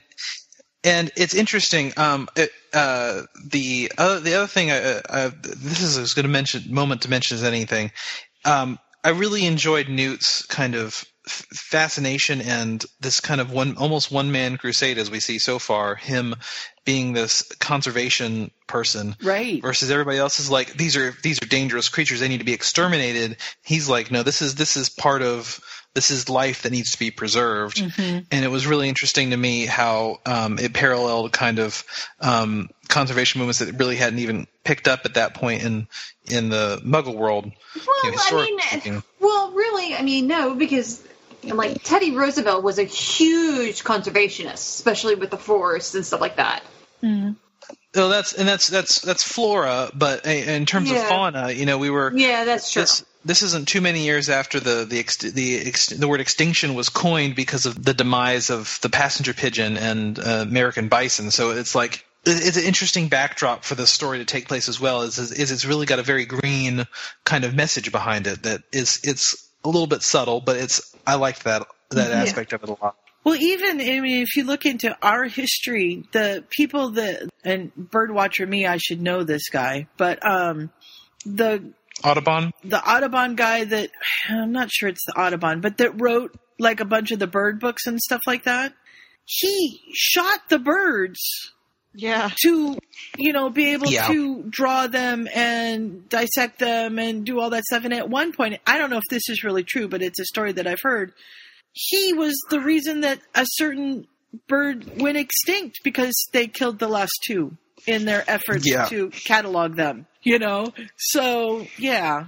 And we're being very neglectful of the second Salemers. We're going to have to touch base on them before we get too much further. But let's finish out at least this scene here with Graves, the head Auror, and Newt and poor Tina, who's along for the ride here, because Graves has pulled out the Ock thingy.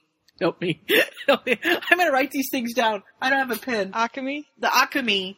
And he's very fascinated by this Occamy. And Newt says, well, it's here's the Easter egg. Yeah, it's another Easter egg. So I guess this is where we do need to backtrack. So the second Salemers are out and about against witchcraft, and the second son of the newspaper mogul has taken them to the newspaper office to have the story written about the witches. But the newspaper mogul, whose name is Shaw, and his son, who is running for office, basically kick them out. Because he pretty much, I guess the guys, they don't say he's mentally disturbed, but there's something that's disturbed. He might be just, and actually he might end up being a witch or a wizard, but he has a touch of it. He's not really into, I don't know. He's the screw up son. He's the one, right. He's not the golden son by any means. And we have the three kids and Mama who have come in to share their stuff, and the boy drops this pamphlet, and Shaw, the one running for office, calls him a freak. And he just, it's just so heartbreaking watching them bully this kid, who's bullied enough as it is. Yeah, his mother's not. Yeah. Oh, well, she's not even his mother to begin with. She's adopted. Mother. He's adopted, but it's not. It's to the point where she adopted him at an age where he knows that he's adopted, and she has treated him like a second class citizen kind of thing. And what is weird, the thing is, the guy that plays him, he did an excellent job of being a person. Very down to the book of, this person has been abused verbally and physically and stuff. Well, it was very clearly beaten. Yes. Yeah. And this is Ezra Miller. That's the actor. And he was bullied a lot as a child in real life. And was bullied because he was kind of backward, probably because he was gay. And so I think he had a lot of personal experience to draw on, and it worked really, really well because you could really see this. And he just, and his sister is creepy as all get out. Yeah. I can't remember if it's Modesty or Chastity, which one is always playing hopscotch and singing those terrible. I think it's Modesty ditties. because they think because she's at that age where that's what he's thinking. Right. And so Graves has been cultivating Credence and trying to get him to tell him about somebody kind of doing magic, because he has had a, quote, vision, and I'm still kind of at a loss on what exactly he knows and how he knows it. That Credence... Even if you know what... Can we start saying who he really is now? Because I can't... Go ahead. He's not. Because I'm not Credence. Graves is really Grindelwald. And the thing is, does Grindelwald have the sight, or did he go and try to find someone? Like, oh, Trelawney's grandmother! Cassandra. I didn't that's think... possible. Because she was probably around at that time, and she was probably very famous for it. He probably went and bullied the crap out of her to give her some kind of sign, some kind of omen or sign or whatever it is. Or there could be another Hall of Prophecy somewhere that's true. with names. Who knows? But not evil enough, though. Yeah. But what we have is... So... We know that Graves is trying to find this child, and no child that has this parasite, we're going to call it, lives beyond like 6 years old. And Eddie tried to save Newt tried to save the last one, and he was able to separate it from the child, but the child ends up dying anyhow. And that's what he has in his case. Okay, I was thinking that's really, it was the child's magic. Because the child keeps it in, and it drives them crazy. So I was thinking it's not just the magic, but it's their tortured soul. Right. And so I think the body died, but it's really actually their soul. That could be. That's how I was seeing it. So this thing is, a child who suppresses their magic ends up being overtaken by this thing that, when unleashed, is completely destructive and tears everything apart. And that is what is terrorizing New York. And it is not a beast. So we have... It's a child. We have a fundraiser for Mr. Shaw, and the thing comes in and picks him up and kills him and drops him, and he has this particular... drying out of the facial features. I mean, people that have been attacked by this thing have very certain signs. So if you've been attacked by this, you know that's what's done. It's very distinctive. Yes. Yeah. It's kind of like the Holy Grail. Yeah. You know how the guy opens it up and he's like, yeah. It's kind of like that where you melt, but this one doesn't really melt. They just kind of almost mummify. Yeah. Kinda. So the reason that Tina has walked in on this huge meeting is that everybody's up in arms because of this death. And Eddie's like, look at that, because they have a floating, it's kind of like Charity Burbage floating in the air. So they have Shaw floating in the air, just kind of a ghost of him or a projection of him. And Eddie's like, look at him. You know that this is what it is. It's not one of my beasts that did it. But they drag him out anyhow because he's a perfect scapegoat. Yeah. Well, and evil guy who's impersonating somebody is wants a scapegoat too. Right. And so he orders them to death in this freaky, scary little pool room. So freaky. Oh my God. I think this is the most terrifying thing in the Harry Potter movies I've ever seen. Yeah, and you know what? Yeah, and like they're like really happy and they don't know what it's doing. I mean, it's kind of like at first I was thinking it was a bad James Bond thing going on there. With, they kind of lower down and the sharks and they're manning or they're dolphin with lasers on their heads or something like that. Right. At first, but then I'm like, they're watching this thing and I'm like, oh my God, this is horrible. But yeah. I'm like, honest to God, just do abracadabra or whatever it is on me.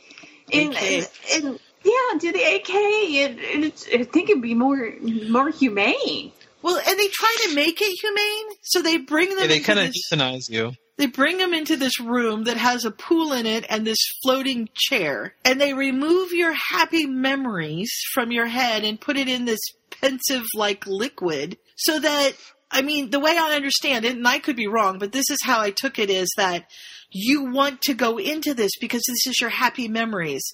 Unfortunately, it's a pit of acid, and when you get into it, it's going to kill you. I mean, I know it's not really acid, but that's basically what's going to happen. It's something. Yeah, we don't know exactly what it is. Death. It's the pit of death. Pit of despair.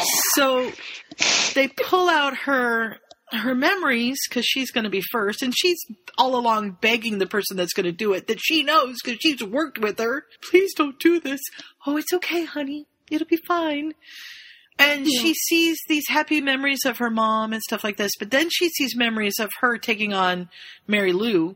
And this is why she's lost her aurorship, because she tried to save Credence. Yeah. And about that time, Pickett, the Bowtruckle, does what he's supposed to do and picks the locks and gets Newt out of the handcuffs, and he bashes the one lady in the head and gets out, and he sends the swooping evil around. And at this point, Tina comes back to herself, and she's standing on the chair, and I mean, acid pit's not really a bad description, because the chair is now like getting eaten in acidy kind of stuff. And he tells her to jump, and she's like, I can't jump. And he says, jump on the back of the swooping evil, and I will catch you. Yeah, I mean, couldn't they give it a better name than the swooping evil? I guess not. I mean, honestly, God, or you could say the swooping butterfly. I don't know. Just don't call it evil. Or swooping veil. Just turn the letters around. Okay. Yeah, and that is not in this book either. I'm looking. Oh, the swooping evil. They don't say anything on Pottermore either, really. Yeah, so that must be something new. And in the meantime, Queenie, who is actually the heroine of this entire story, because without Queenie, all would be lost. That's right. But because she has this telepathic link with her sister, knows what's going on, goes and saves Jacob from being acclimatized. Is that the right word? Obliviated. There we go. And then they break into Graves' office, and I love it. She's there, and she's like, hello, Homora. And that doesn't work. And she tries something else, and that doesn't work. And finally, Jacob's like, I'll do it, and bashes down the door. Yay, he gets to be a hero. I'm sorry. When you said she has a special link with her sister, and I'm thinking, superfans, activate! And so she goes, and they're down running through and being chased, and he keeps sending out this swooping evil, which saves him over and over again. And Queenie meets up with him, Queenie and Jacob, and she puts all three of them in the suitcase, and then she just very calmly walks out. Yeah. But her it's actually Tina's supervisor says, are you going home? And she's like, oh yeah, I have a headache. I don't feel good. And he's like, again? And you can tell that he's just totally enamored by her. Mm-hmm. And she's like, well, yeah. And he's like, what's it? What do you have? And she's like, oh, this is my suitcase. And he's like, well, what's in it? And she's like, oh, my under things. Do you want to see? And he's like, no, Mr. Puritan here. And she gets them out, which is so cool. And yeah, Queenie had played her part, no question. Mm-hmm. Yeah. And so they end up in this speakeasy, trying to get information on the demiguise, because it's the last animal that's out, and it's invisible. So finding it's going to be tough. Mm-hmm. And this speakeasy is so much fun. Mm-hmm. Do we know what it is that's singing? Anybody? There was something singing. Yeah. I was just so the lady that's singing. Kind of a woman. Was it Selena Warbeck? Celestina? Doubt it. Or whatever. She's on the wrong continent. But yeah, she's singing, and she's like conjuring these different animals as she's singing about them. And we have a house elf, I believe, behind the bar. Mm-hmm. Mm-hmm. And different things. And Jacob's like, what does a person drink around here? And they're like, and the house elf's like, you never seen a house elf before? And Jacob's like, yeah, we've got lots at my house. My uncle's a house elf. Yeah. And Queenie comes and orders these giggle waters, which are so much fun. And Jacob downs one and goes, He's just so cute. He's just so dang adorable. Yeah. Jacob, he was just great. He was a great character. I really want him to come back. I don't think he's gonna, but I really want him to come back because him and Queenie got to get together, man. Yeah, and maybe on that back in the United States again. I believe the next movie is set in Paris. At least part of it is what I've heard. So they're talking with this guy and trying to get information on where this demiguise might be. And he wants something. So Newt tries money, and that doesn't work. And Newt tries various things, including I really wish my brain worked today. The egg of, what are those things? Oh, it's the silver eggs. No. It's the snake that catches fire. Ashwinder? An Ashwinder. Yep. Thank you. So it's an Ashwinder egg in ice so that it can't catch fire. And he's like, he likes that idea, but then he sees the Bowtruckle. And he wants the Bowtruckle. And Eddie's like, no, you can't have my Bowtruckle. And he's like, okay, fine. You can't, I'm not going to give you any information. And so Eddie's like, all right, fine. And he peels poor Pickett off his hand. And Pickett doesn't want to go, no, don't leave me. No. He's just so sad. Pickett was so cute. And then the ministry comes because, of course, this guy's turned them in because he's a slimy dude. And Jacob again... Mr. Macho Jacob bashes down doors and punches people in the face. And it has another batch of giggle water because it's just so much fun. Yeah. And they escape by the hair of their teeth. And we go into Macy's where the demiguise is, along with the snake critter. Akame. The Akame. I really need to write. I can't remember the name either. Uh-oh. Dalek. You've Daleked on us again. And here we have this other great scene where Akames grow or shrink to the available space. So that's why they got the teapot. Yes. So it's in this thing, and they're like smashed in there together in its coils. And Newt says, we need a bug and a teapot. And they're like, what? And so we have this great scene where they're chasing cockroaches, which totally makes me think of Mike and the cockroaches. Mike could not watch this movie. It would just freak him the heck out. But they catch the cockroach and they throw it in the tea kettle, and the Akame goes after it and shrinks to fit the available space again, and they're able to catch it. Yay! Yay! And the demiguise, which apparently has the ability to see like 3 seconds into the future or something like that. Mm-hmm. So they're very hard to catch because you have to be very you can't be unpredictable. Yeah, you can't be predictable because they know exactly what's going to happen. But he tries to save Jacob because he sees what's going to happen. And now Newt has all of his creatures back. And you're going to say what's his name? What is that thing this is in the future? The demiguise? The demiguise? Yeah, that's where they make invisibility cloaks. Cloaks. Yes. Yes. Mm-hmm. So then we have Graves again with poor Credence. I've looked up the IMDb so that I know these people's names now. Speaking of IMDb, he's in the second movie, Credence. Credence? Well, okay, yes. Listed. It's probably a flashback. Well, maybe. Okay. Who knows? Hang on a minute, because there may be something that you guys who only saw it once didn't see at the end. So we'll get there in just a sec. So Graves gives Credence a necklace that all he has to do is touch to call him. And it's the Deathly Hallows. I know. That was like the biggest thing. And I'm looking at it, I'm like, why is the Deathly Hallows there? And if you didn't know at that point that it was Grindelwald, then it was pretty. I felt like that was like the moment they were beating you over the head with it. Yeah, I just figured he was a follower at the time, and he could have been, yeah.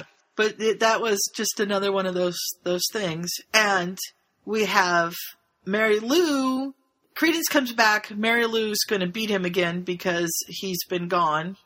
And he goes under the bed and finds a wand. Mm-hmm. And she thinks it's his, and that's why she's going to beat him. And then the sister, you don't really know which one does it, but there's like some wandless magic going on that kind of like takes it out of her hand and then slaps her with it. And the whole time Graves is doing wandless magic. He does a lot of he heals Credence's hand with wandless magic. You can tell that he's a very strong wizard, which is another nod to the Grindelwald side of things. Mm-hmm.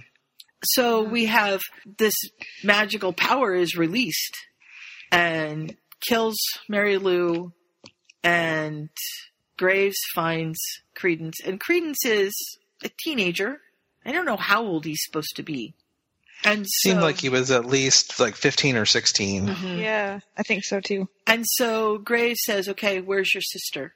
And he takes him. And all along, Graves has been telling him, "You're magical. As soon as we get this figured out, we're going to include you into the magical world.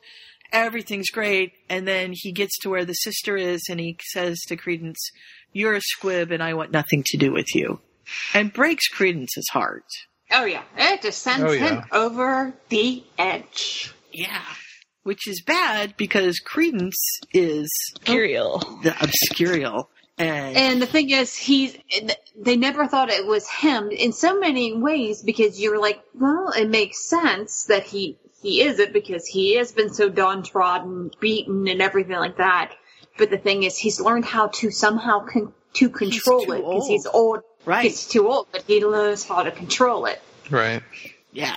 Well, it was the way it's described as being a young child. The oldest ever was like 8, and you have the 16-year-old kid. You don't even think about it. No. But on the other hand, they also describe this as being a very particularly destructive obscurus that's doing all the damage. Mm-hmm. So it makes sense that it'd be an older child.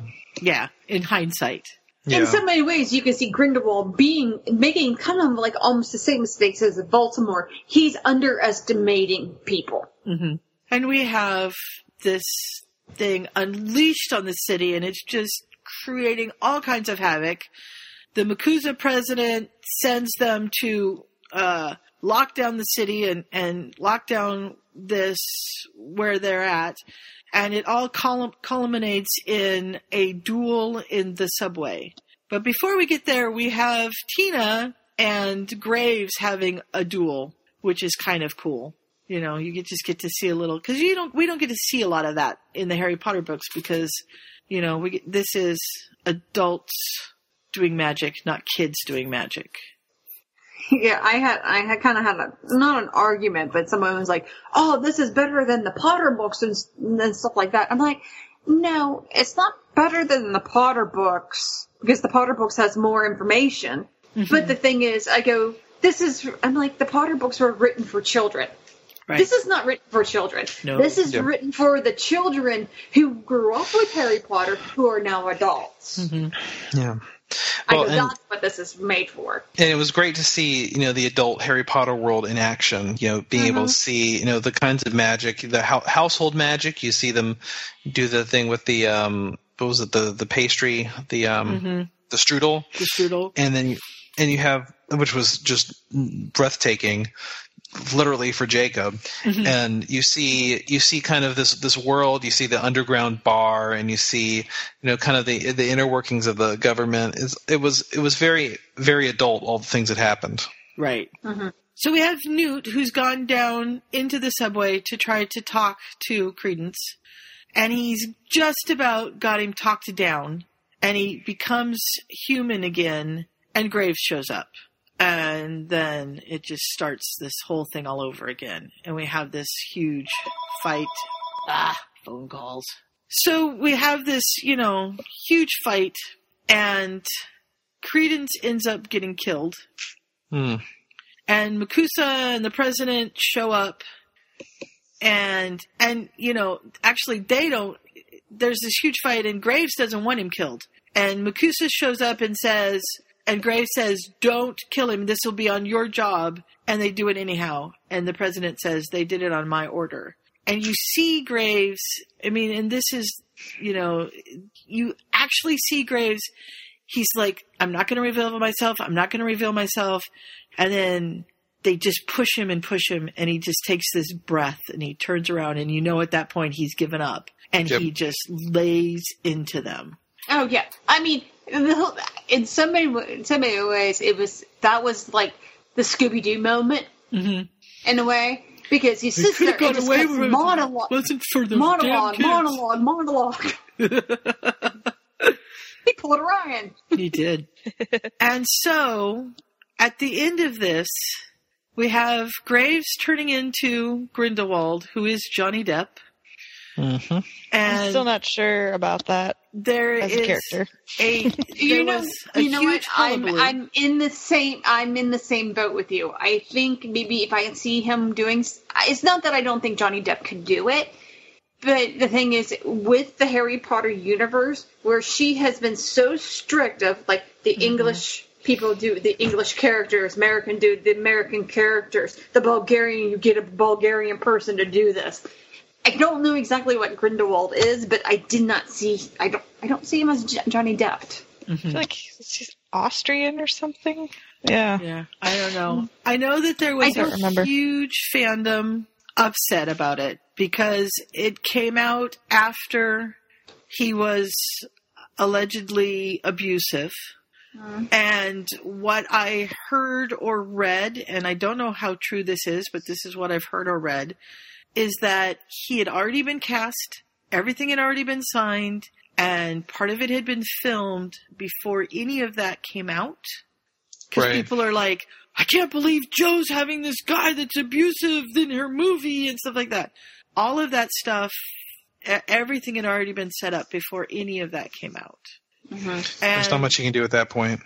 No, and the thing is, it would cost more money if you had to Well, yeah, and there's contracts that are signed and all of this stuff. And I mean, there's a lot of liability and all this happy horse shit. And Johnny Depp is an amazing actor, and he likes to play very unique, eccentric parts, characters. So this could be a really neat part for him, and only time is going to be able to tell. Yeah, I mean, I hope he can do. I mean, I really hope he can do it. I still want Cumberbatch now as Dumbledore, only because I think this is going to be hysterical. Oh dear! I just don't want him to go too weird and crazy and strange. Like, I don't want Willy Wonka as Grindelwald. Right. Yeah. But I think that's what I'm more afraid of. But Gene Wilder isn't available, so you don't have that to worry about. And we have I don't want Jack Sparrow either. I like Jack Sparrow. I don't want him as Grindelwald. I think that Joe's going to keep a leash on it. It's going to be Joe's writing. So I think that, I mean, we have to trust Joe, and David, and both the Davids. I was about to say I trust David Yates as well. I didn't trust him at first, but I trust him now. He was a wonderful shepherd for the back half of the main sequence stuff, and I trust him to. He's signed on now for all of these movies, right? So we know that we'll have a consistent vision, which is going to be really helpful. And one of the MuggleCast crew, who I think she's from Speak Beastie, said that she had met and talked with him, and she said, as much as Joe knows the characters and built the universe, he knows the universe. He is so in love with this, and he's as invested in it as Joe is herself, that, you know, they're going to take care of us. I think we need to trust them. I could be wrong. What's his face to play? What's his face can play it? He played Malfoy. Oh, Felton? Jason Isaacs? Yes. Oh, yeah. Yeah, Jason Isaac. He can do Dumbledore. He could do Dumbledore. That'd be He's fun. older now. I don't know. They probably won't double cast. Yeah, I know. Probably not. Well, there goes my cover bench. So, okay. So did you guys we can have Michael Caine. Did you guys... Liam Neeson keeps coming to mind, but I don't think he'd be the right fit. No. Liam Neeson. Oh, that'd be horrible. We'll just have to wait and see. Yeah. Did you guys catch the little purple caterpillar-y thing that crawled out of the rubble of the subway and sort of either turned into the little black piece of the Akko thing or met up with it, the Obscurial. So, no, I did not catch this at all. A piece of Credence survived, got away, okay, and is out there. Nope, I did not catch that whatsoever. We have, and Newt is the one who captures Grindelwald with this funky little spell that he does. And they take him away, and he says something like, he's got a great line there, something about dying, that he says to Newt. And he says to the president, do you really think you can hold me? And she says, well, I'm going to try. But we know she's not going to be able to, because then there would be another we get 4 more movies. Right. That's right. But then they said, we've been seen, because all of New York, or most of New York, is standing outside this dome watching this thing take place. And so the magic has been revealed, and now they're afraid they're going to have war with the Muggles, the No-Majs. And Newt says, well, maybe not. I have this really powerful venom that erases memory, and if I give it to Frank and let him go here instead of in Arizona like I wanted to, maybe we can take care of it. Can I ask this? I mean, even though Frank is let go here, do you think Frank went to Arizona? Yes. Okay. Yes. I was hoping. I think he goes home. I was hoping Frank didn't get lost. No, he'll find his way home. He's a very magical beast. So he goes up into the clouds and causes a rainstorm, because that's what Thunderbirds do. And as the rain falls down, it erases all the memories of the No-Majs, including, in this part I don't understand at all, people that are in showers or just drinking water inside houses. Yeah, it was really weird. Just magical plot device. Yes. Yeah, I guess it seeped into everything, So, okay, but here's the thing. It erases unhappy memories and maybe scared memories. That's what it does. So we have Jacob, who they say that you have to erase his mind, goes out into the rain, and it's just such a heartbreaking scene because and I don't know, did you guys watch the trailers? Yeah, I watched some. I actually did not. Well, in the trailers, there's a scene that is Jacob and Newt sitting together, and Jacob says, "I want to be magic," and that is not in this movie anywhere. They take it out. But, you have this in your mind. They're going to not erase his memory. He's going to live happily ever after with Queenie, and everything's going to be okay. And they flippin' erase his mind. And it's heartbreaking. But he does it, and none of them want to. You can tell that none of them want to. But he is, he's this great, easygoing, go-with-the-flow guy. And here he is. He's going to go with the flow again.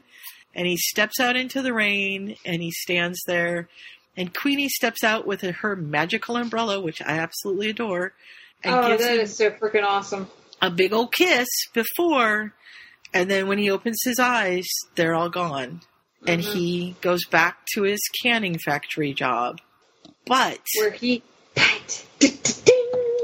yeah. So, and then we have Newt bumping into him and doing a little sleight of hand with the suitcases, and he goes to pick up his suitcase, and it's really, really heavy, and he opens it up, and there's a note that says, maybe these eggs can help you with your bank so that you can open your bakery. And he has left the eggshells that are made out of solid silver. So then the next thing we see is Jacob's Bakery, and you go into the bakery, and all of the bakery items are Newt's animals. There's an Rumpet and a Niffler, and all of these wonderful things. So he hasn't lost all of his memories. He has these remnants. Mm-hmm. That's what it is. Because if the thing is supposed to be the things that are supposed to take away scary things, right? You know and what? These are memories. a wonderful thing. They're not bad memories. They're wonderful memories to him. And when Queenie walks into the shop, he sees her and he reaches for his neck where the bite was. So he has a memory of her too. And somebody suggested that when she kisses him, she somehow leaves her memory with him. So I don't know. It's however they explain that, it'd be very kind of hand wavy, I think, but I'm okay with that for the most part. This is a movie that had a giant four-winged magical plot device that saves the day at the end. That just happens to be exactly what they needed, exactly when they needed. It's fine. Yeah, you can hand wave the best character in the movie that's not a Niffler. Being able to come back for future movies. I'm fine with that. It's perfectly fine. Yep, and he says so. And then we have Tina and Newt saying goodbye, and they're so funny together because very cute. He's just sort of bumbly, and you just expect him to kiss her, and he never does. No. But he does make arrangements to see her again when he brings her a copy of his book. And we do know from, I believe, the Fantastic Beasts that I have, the original one, that the two of them are married. Indeed. So we do know that she will be back at some point because sometime in the future they get hitched. Bom, chicka, wow, wow. He's got to marry somebody so that he can have a grandson. Yeah. Yes. Well, I guess he doesn't have to, but he should. Back in this time and day and age, they do. Mm-hmm. I mean, there's too much of a stigma, even no matter if the Wizarding world is as liberal as they are. It's just too much of a stigma at that point in time. Mm-hmm. So, okay, light bulb moment. Was Ariana? Was she in fact an Obscurial? Yes. I don't think so. You don't think so? Well, someone that's repressed their magic, whose magic goes completely nuts and kills her mother, who's hard to control. Okay, but how old was she? That is a very good question. That's true. I don't know how old she was. I can answer that question in about 5 seconds here. Hang on one second. Okay, I'll let you Google it. I was just getting ready to, but I'll let you do it. Like, I'm not downplaying the whole idea, because it's definitely a good one. It's possible. I mean, I didn't think of it into my light bulb moment. That's why Grindelwald is after these people, this thing, because he's had this experience with her. And he wants that. He wants to be able to control that thing. Because it's so powerful. Right. She was attacked at 6 years of age. That's been I think she was 14. Yeah. So she would have been a very powerful Obscurial. She would have been. And she could, you know what? I mean, modesty. Yeah, I think she looked. I mean, she didn't look like she was 6. She looked like she was about 12. Yeah, she did look a little bit older as well. Well, typing Ariana Dumbledore into Google, it automatically suggests Obscurial at the end. So it's not an original idea. No.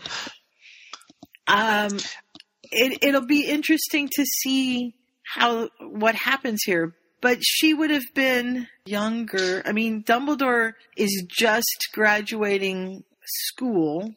And we don't know how much younger she is from him. I'm going off of the lexicon right now. And they say younger than Albus by 4 years. Okay, so he would have been 17, so that would put her about 13. 13. She could be 12 or 13, yeah. Yeah. So not hugely out of the realm, but still much older than they should have been. Right. And this would have happened before. I mean, if for this whole theory to work, he would have seen her before this point in time, because that's why he's looking for one. So they make a really big deal out of the fact that kids don't live more than 6 or 8 years old. Right. And you would think that they would know about her, but I think that the Dumbledores kept her pretty secret. So they kept her calm and everything, and that's probably what gave her the longevity of life. Right. Because they did try to keep her calm, keep her safe, and stuff like that. This is another place where where she could do some slight retconning. I don't see any reason why she couldn't just simply change Ariana to have been, instead of being, 12 13 or 14, being like 11 or 10. Right. Also, the other point here is that based on the time I'm reading here on the lexicon, she was 6 when the trauma occurred that repressed her magic. So she was only then in Obscurial for 8 years, or 7 or 8 years, instead of her entire life. So it's possible that would be, that's the length of time that she could hold it in or something. I don't know. That it could be. This is another thing that could be hand waved a little bit, but and I would be okay with that. And I usually like things to be explained more than this. That's why I'm I'm saying I'd be okay with it. That would be in the ballpark at least. And it would make a lot of sense. It would put Obscurials on Grindelwald's radar. It would explain that. It's interesting to me. The connection I made was not Ariana, but rather Harry. It's interesting that he was told he was a freak, and his magic may not have been repressed, but he was repressed, certainly. Right.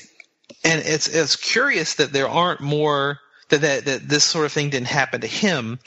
It's perhaps simply I don't know. He had an outlet of accidental magic, but I mean, so would theoretically. Cheeky. Yeah, I don't know. Maybe stood up to them, even if it wasn't all the time.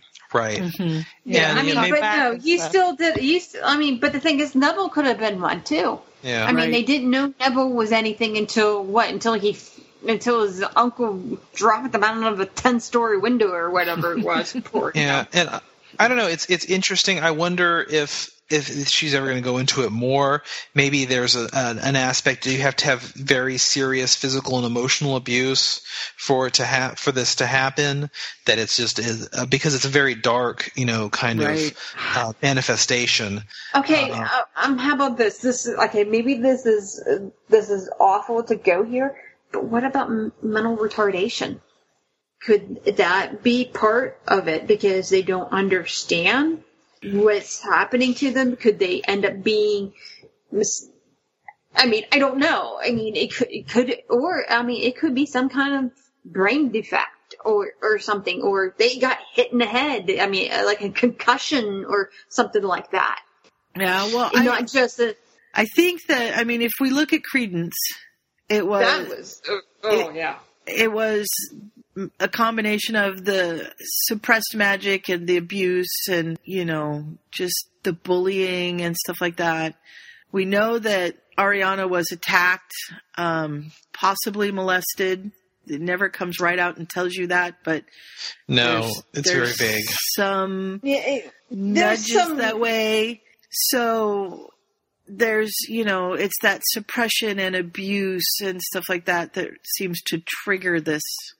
Yeah, it seems like, I mean, I know, even with some, I was just saying with mental retardation and stuff like that, I mean, usually when talking to someone who has that, they have that innocent, that purity to them. And it doesn't, and honestly, you don't see something evil come out of it unless there is abuse or they've been taught that, or like anybody else, they have been treated or taught that way. I don't know. But the thing is, who knows? I mean, they could be schizophrenic. I mean, my God, look at the Lestrange. Why aren't they? Yeah. That's all inbreeding right there. No. Well, my thought after seeing this movie was the magic is back. Yep. And it was so much fun to see the magic. Yeah. I wanted more. I'll tell you, I was happy that it was just another movie. It's just another Harry Potter movie. But it was, and I'll tell you, the writing was the plotting was very rolling. Yes. It was complete. You could tell her fingerprints were all over it. Oh, yeah. As opposed to Cursed Child, which had ideas from her, but not her writing. And you can see the huge difference there. Mm-hmm. This was absolutely Joe. Correct. Yeah. And But it was Joe. It was movie Harry Potter. It wasn't. But it was great because it was. As much as I love the movies, I love the books better, obviously. But I do love the movies, and this was a movie you could love unapologetically because there was no source material except for these very brief descriptions and this one-off, kind of fun book that she wrote, and it was great. It was just fantastic, but the one-off book is like you paid attention more to what Harry and Ron were writing in the book, right? More than because you were looking for the book. I don't know about you guys, but whenever I read those things, I was looking for little, kind of, character moments and little, nods to the actual, continuity there. But it's right. You care about Ron and Harry. You don't care about the beasts so much, except for whatever interaction they have with the beasts. Yeah, I mean, I just wanted to see, like, this Hagrid would like this one and stuff. That's what I was finding very fun and entertaining. Yes. I think what I liked about at least the books in there, it made Harry be a kid more than anything. Yeah. Not the. Speaking of the book, the beasts have only been just started to be tapped. There's still a lot of stuff that they can pull out. Oh yeah. For future ones. I mean, like I said, the Lethifold is one that'd be really interesting to see. When I made a list going through and to see, and I actually had missed a couple that were that I had forgotten were in the movie, like the Graphorn and the Nundu, and the Diricol I saw also was in the movie. But like they've got the fire crabs and they got the Foopers and the Runespore, the cool like 3-headed snake thing. Did they have the salamanders in it? I don't think they had the salamanders either.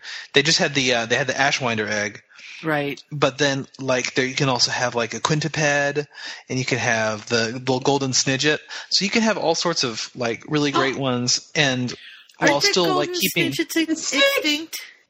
I don't think they're extinct. I think they're really rare. They've been hunted close to extinction. Well, then Newt would have a couple of a breeding pair for sure because You would certainly hope so. You would think. Yeah. And I imagine that'd be super cute. Yeah. It would be adorable. But it's set up really well to continue on, and it's a really fascinating period of the canon that is just so underexplored by the original series, and it's really quite interesting. And it's going to be very interesting to see because it also kind of intersects with Muggle history. How does Grindelwald end up? How does he intersect with the rise of Nazis in Germany and such? And how does World War II fit in with all this? I'm very curious to see, and I really like the idea of them like. I was talking with my sister about this. She's also a huge Harry Potter fan, obviously, and my fiance, and we were talking about like what if like if the next, because it's going to be 5 books, like this was in and this one's like 1925. What if they come back and do 1930 and then 1935 then 1940 then 1945? Like just do every 5 years. Like that would be so cool, just to see kind of this large breadth of history unfold. It'd be really cool. So and I think that's kind of the plan. I mean, I think that we're going to end up seeing the duel at the very least. Oh my God! What a great way to end that would be. Johnny Depp and Cumberbatch.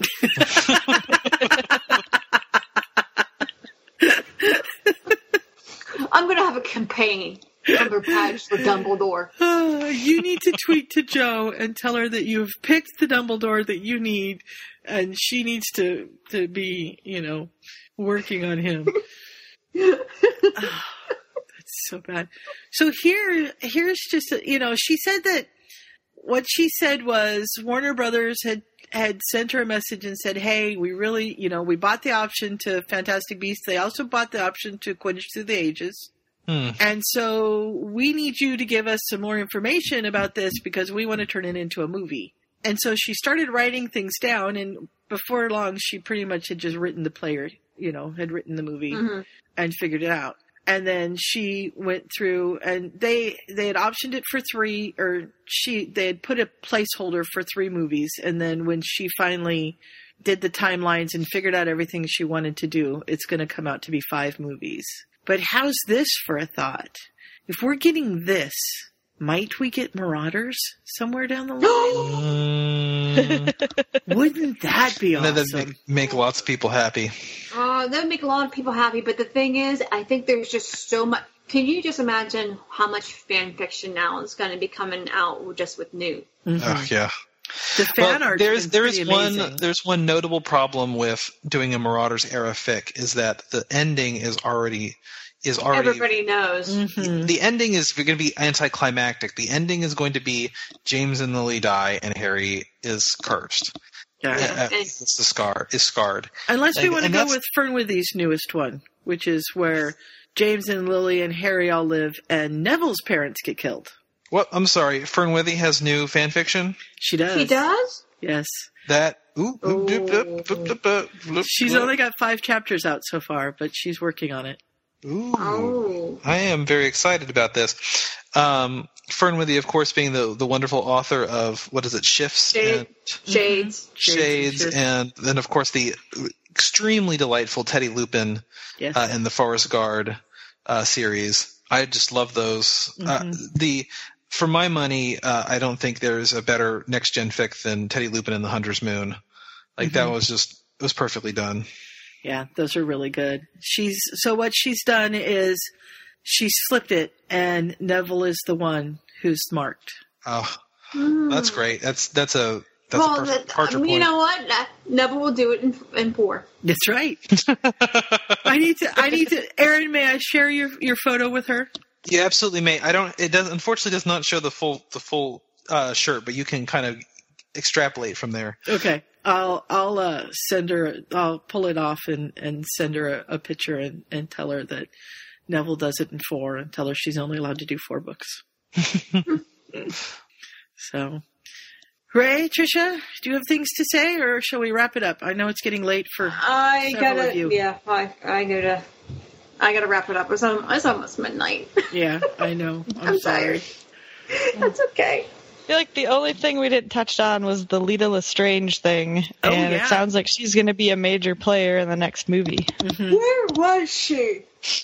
She's the photo. There's just a photo in Newt's trunk. Oh. And yes, speculation is probably has some that she's the one that he was expelled over. That's just speculation. Or at least involved in it. Yeah. Yeah. And maybe he took a fall for her, perhaps? Possibly. Yeah, probably. That'd be another parallel to Hagrid then. Mm-hmm. Yeah. Hagrid's getting a lot of play in this, and he's not even here. Does that mean Hagrid just got born too? Yeah. Probably. Hagrid would have just been born. Or was he a couple years younger? No, he should be. He was in school in 45. Right, but were they the same grade? No, I think he might have. No. Riddle and Neville were the same. They might have been maybe a year or 2 younger. He might have been a year younger or 2 younger, but he's within the 7 years. Yeah, so they'd be close. So he's being born right around this time. Right. Fun stuff. We have lots to look forward to, and I know I've said this a couple of times, but there is a podcast called Speak Beastie, and they have a fun little group. They open the Newt case and talk about different animals each time, and they keep track of the news and things like that. So if you're interested in kind of keeping track of what's going to be coming up in the next one, they're a lot of fun to listen to. Okay. And they're not paying me to endorse them, but yeah. Hey, we don't get paid to do this. No, we don't. We do That's it why for we the can love. go on. That's why we can go on tangents. There you go. We stayed pretty on track today. We did pretty well. Yeah, not too bad. And I didn't even hear Aaron eating his snacks. He did really well. He promised me we wouldn't hear him, and he did. We didn't. And no keyboard. No, I'm using it. I'm using a laptop with a very quiet keyboard. Yay! I try to keep the ambient noise as low as possible. I know that's usually a problem for me. No, my heater's probably doing more than that. But since it's below freezing, here it's 34. Oh my God. 34 is above freezing. Yeah, it was below freezing when I came over. Oh, no, it's down to 30. See, I knew it was. We're actually supposed to get snow tomorrow. 22 degrees here.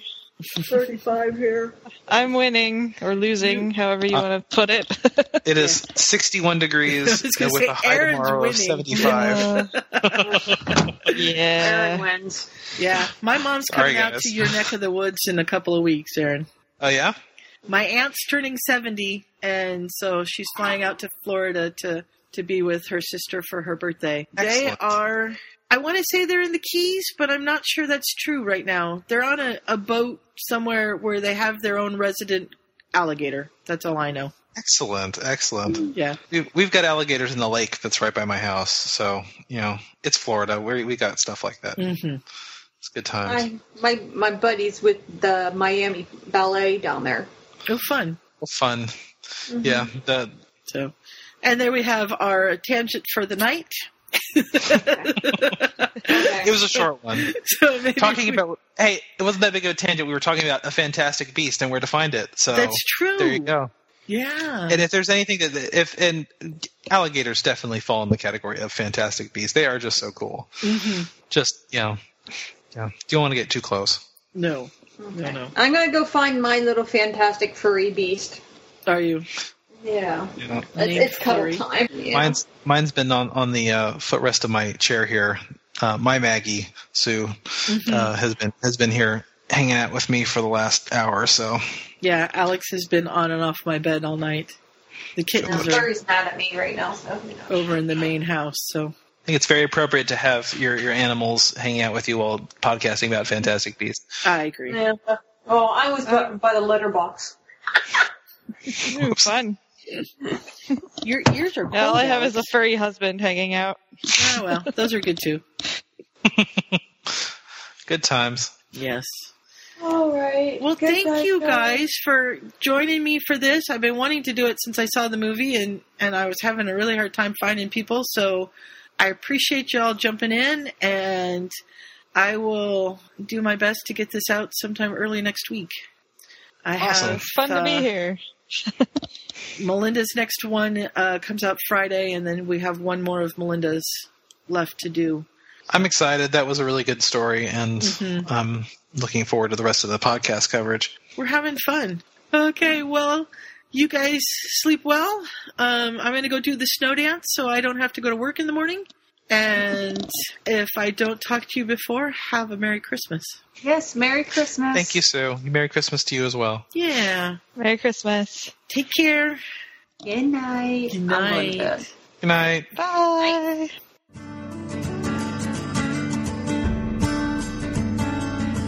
So hold on to the wonder that those books brought to our lives. Keep each other safe. Keep faith. Good night.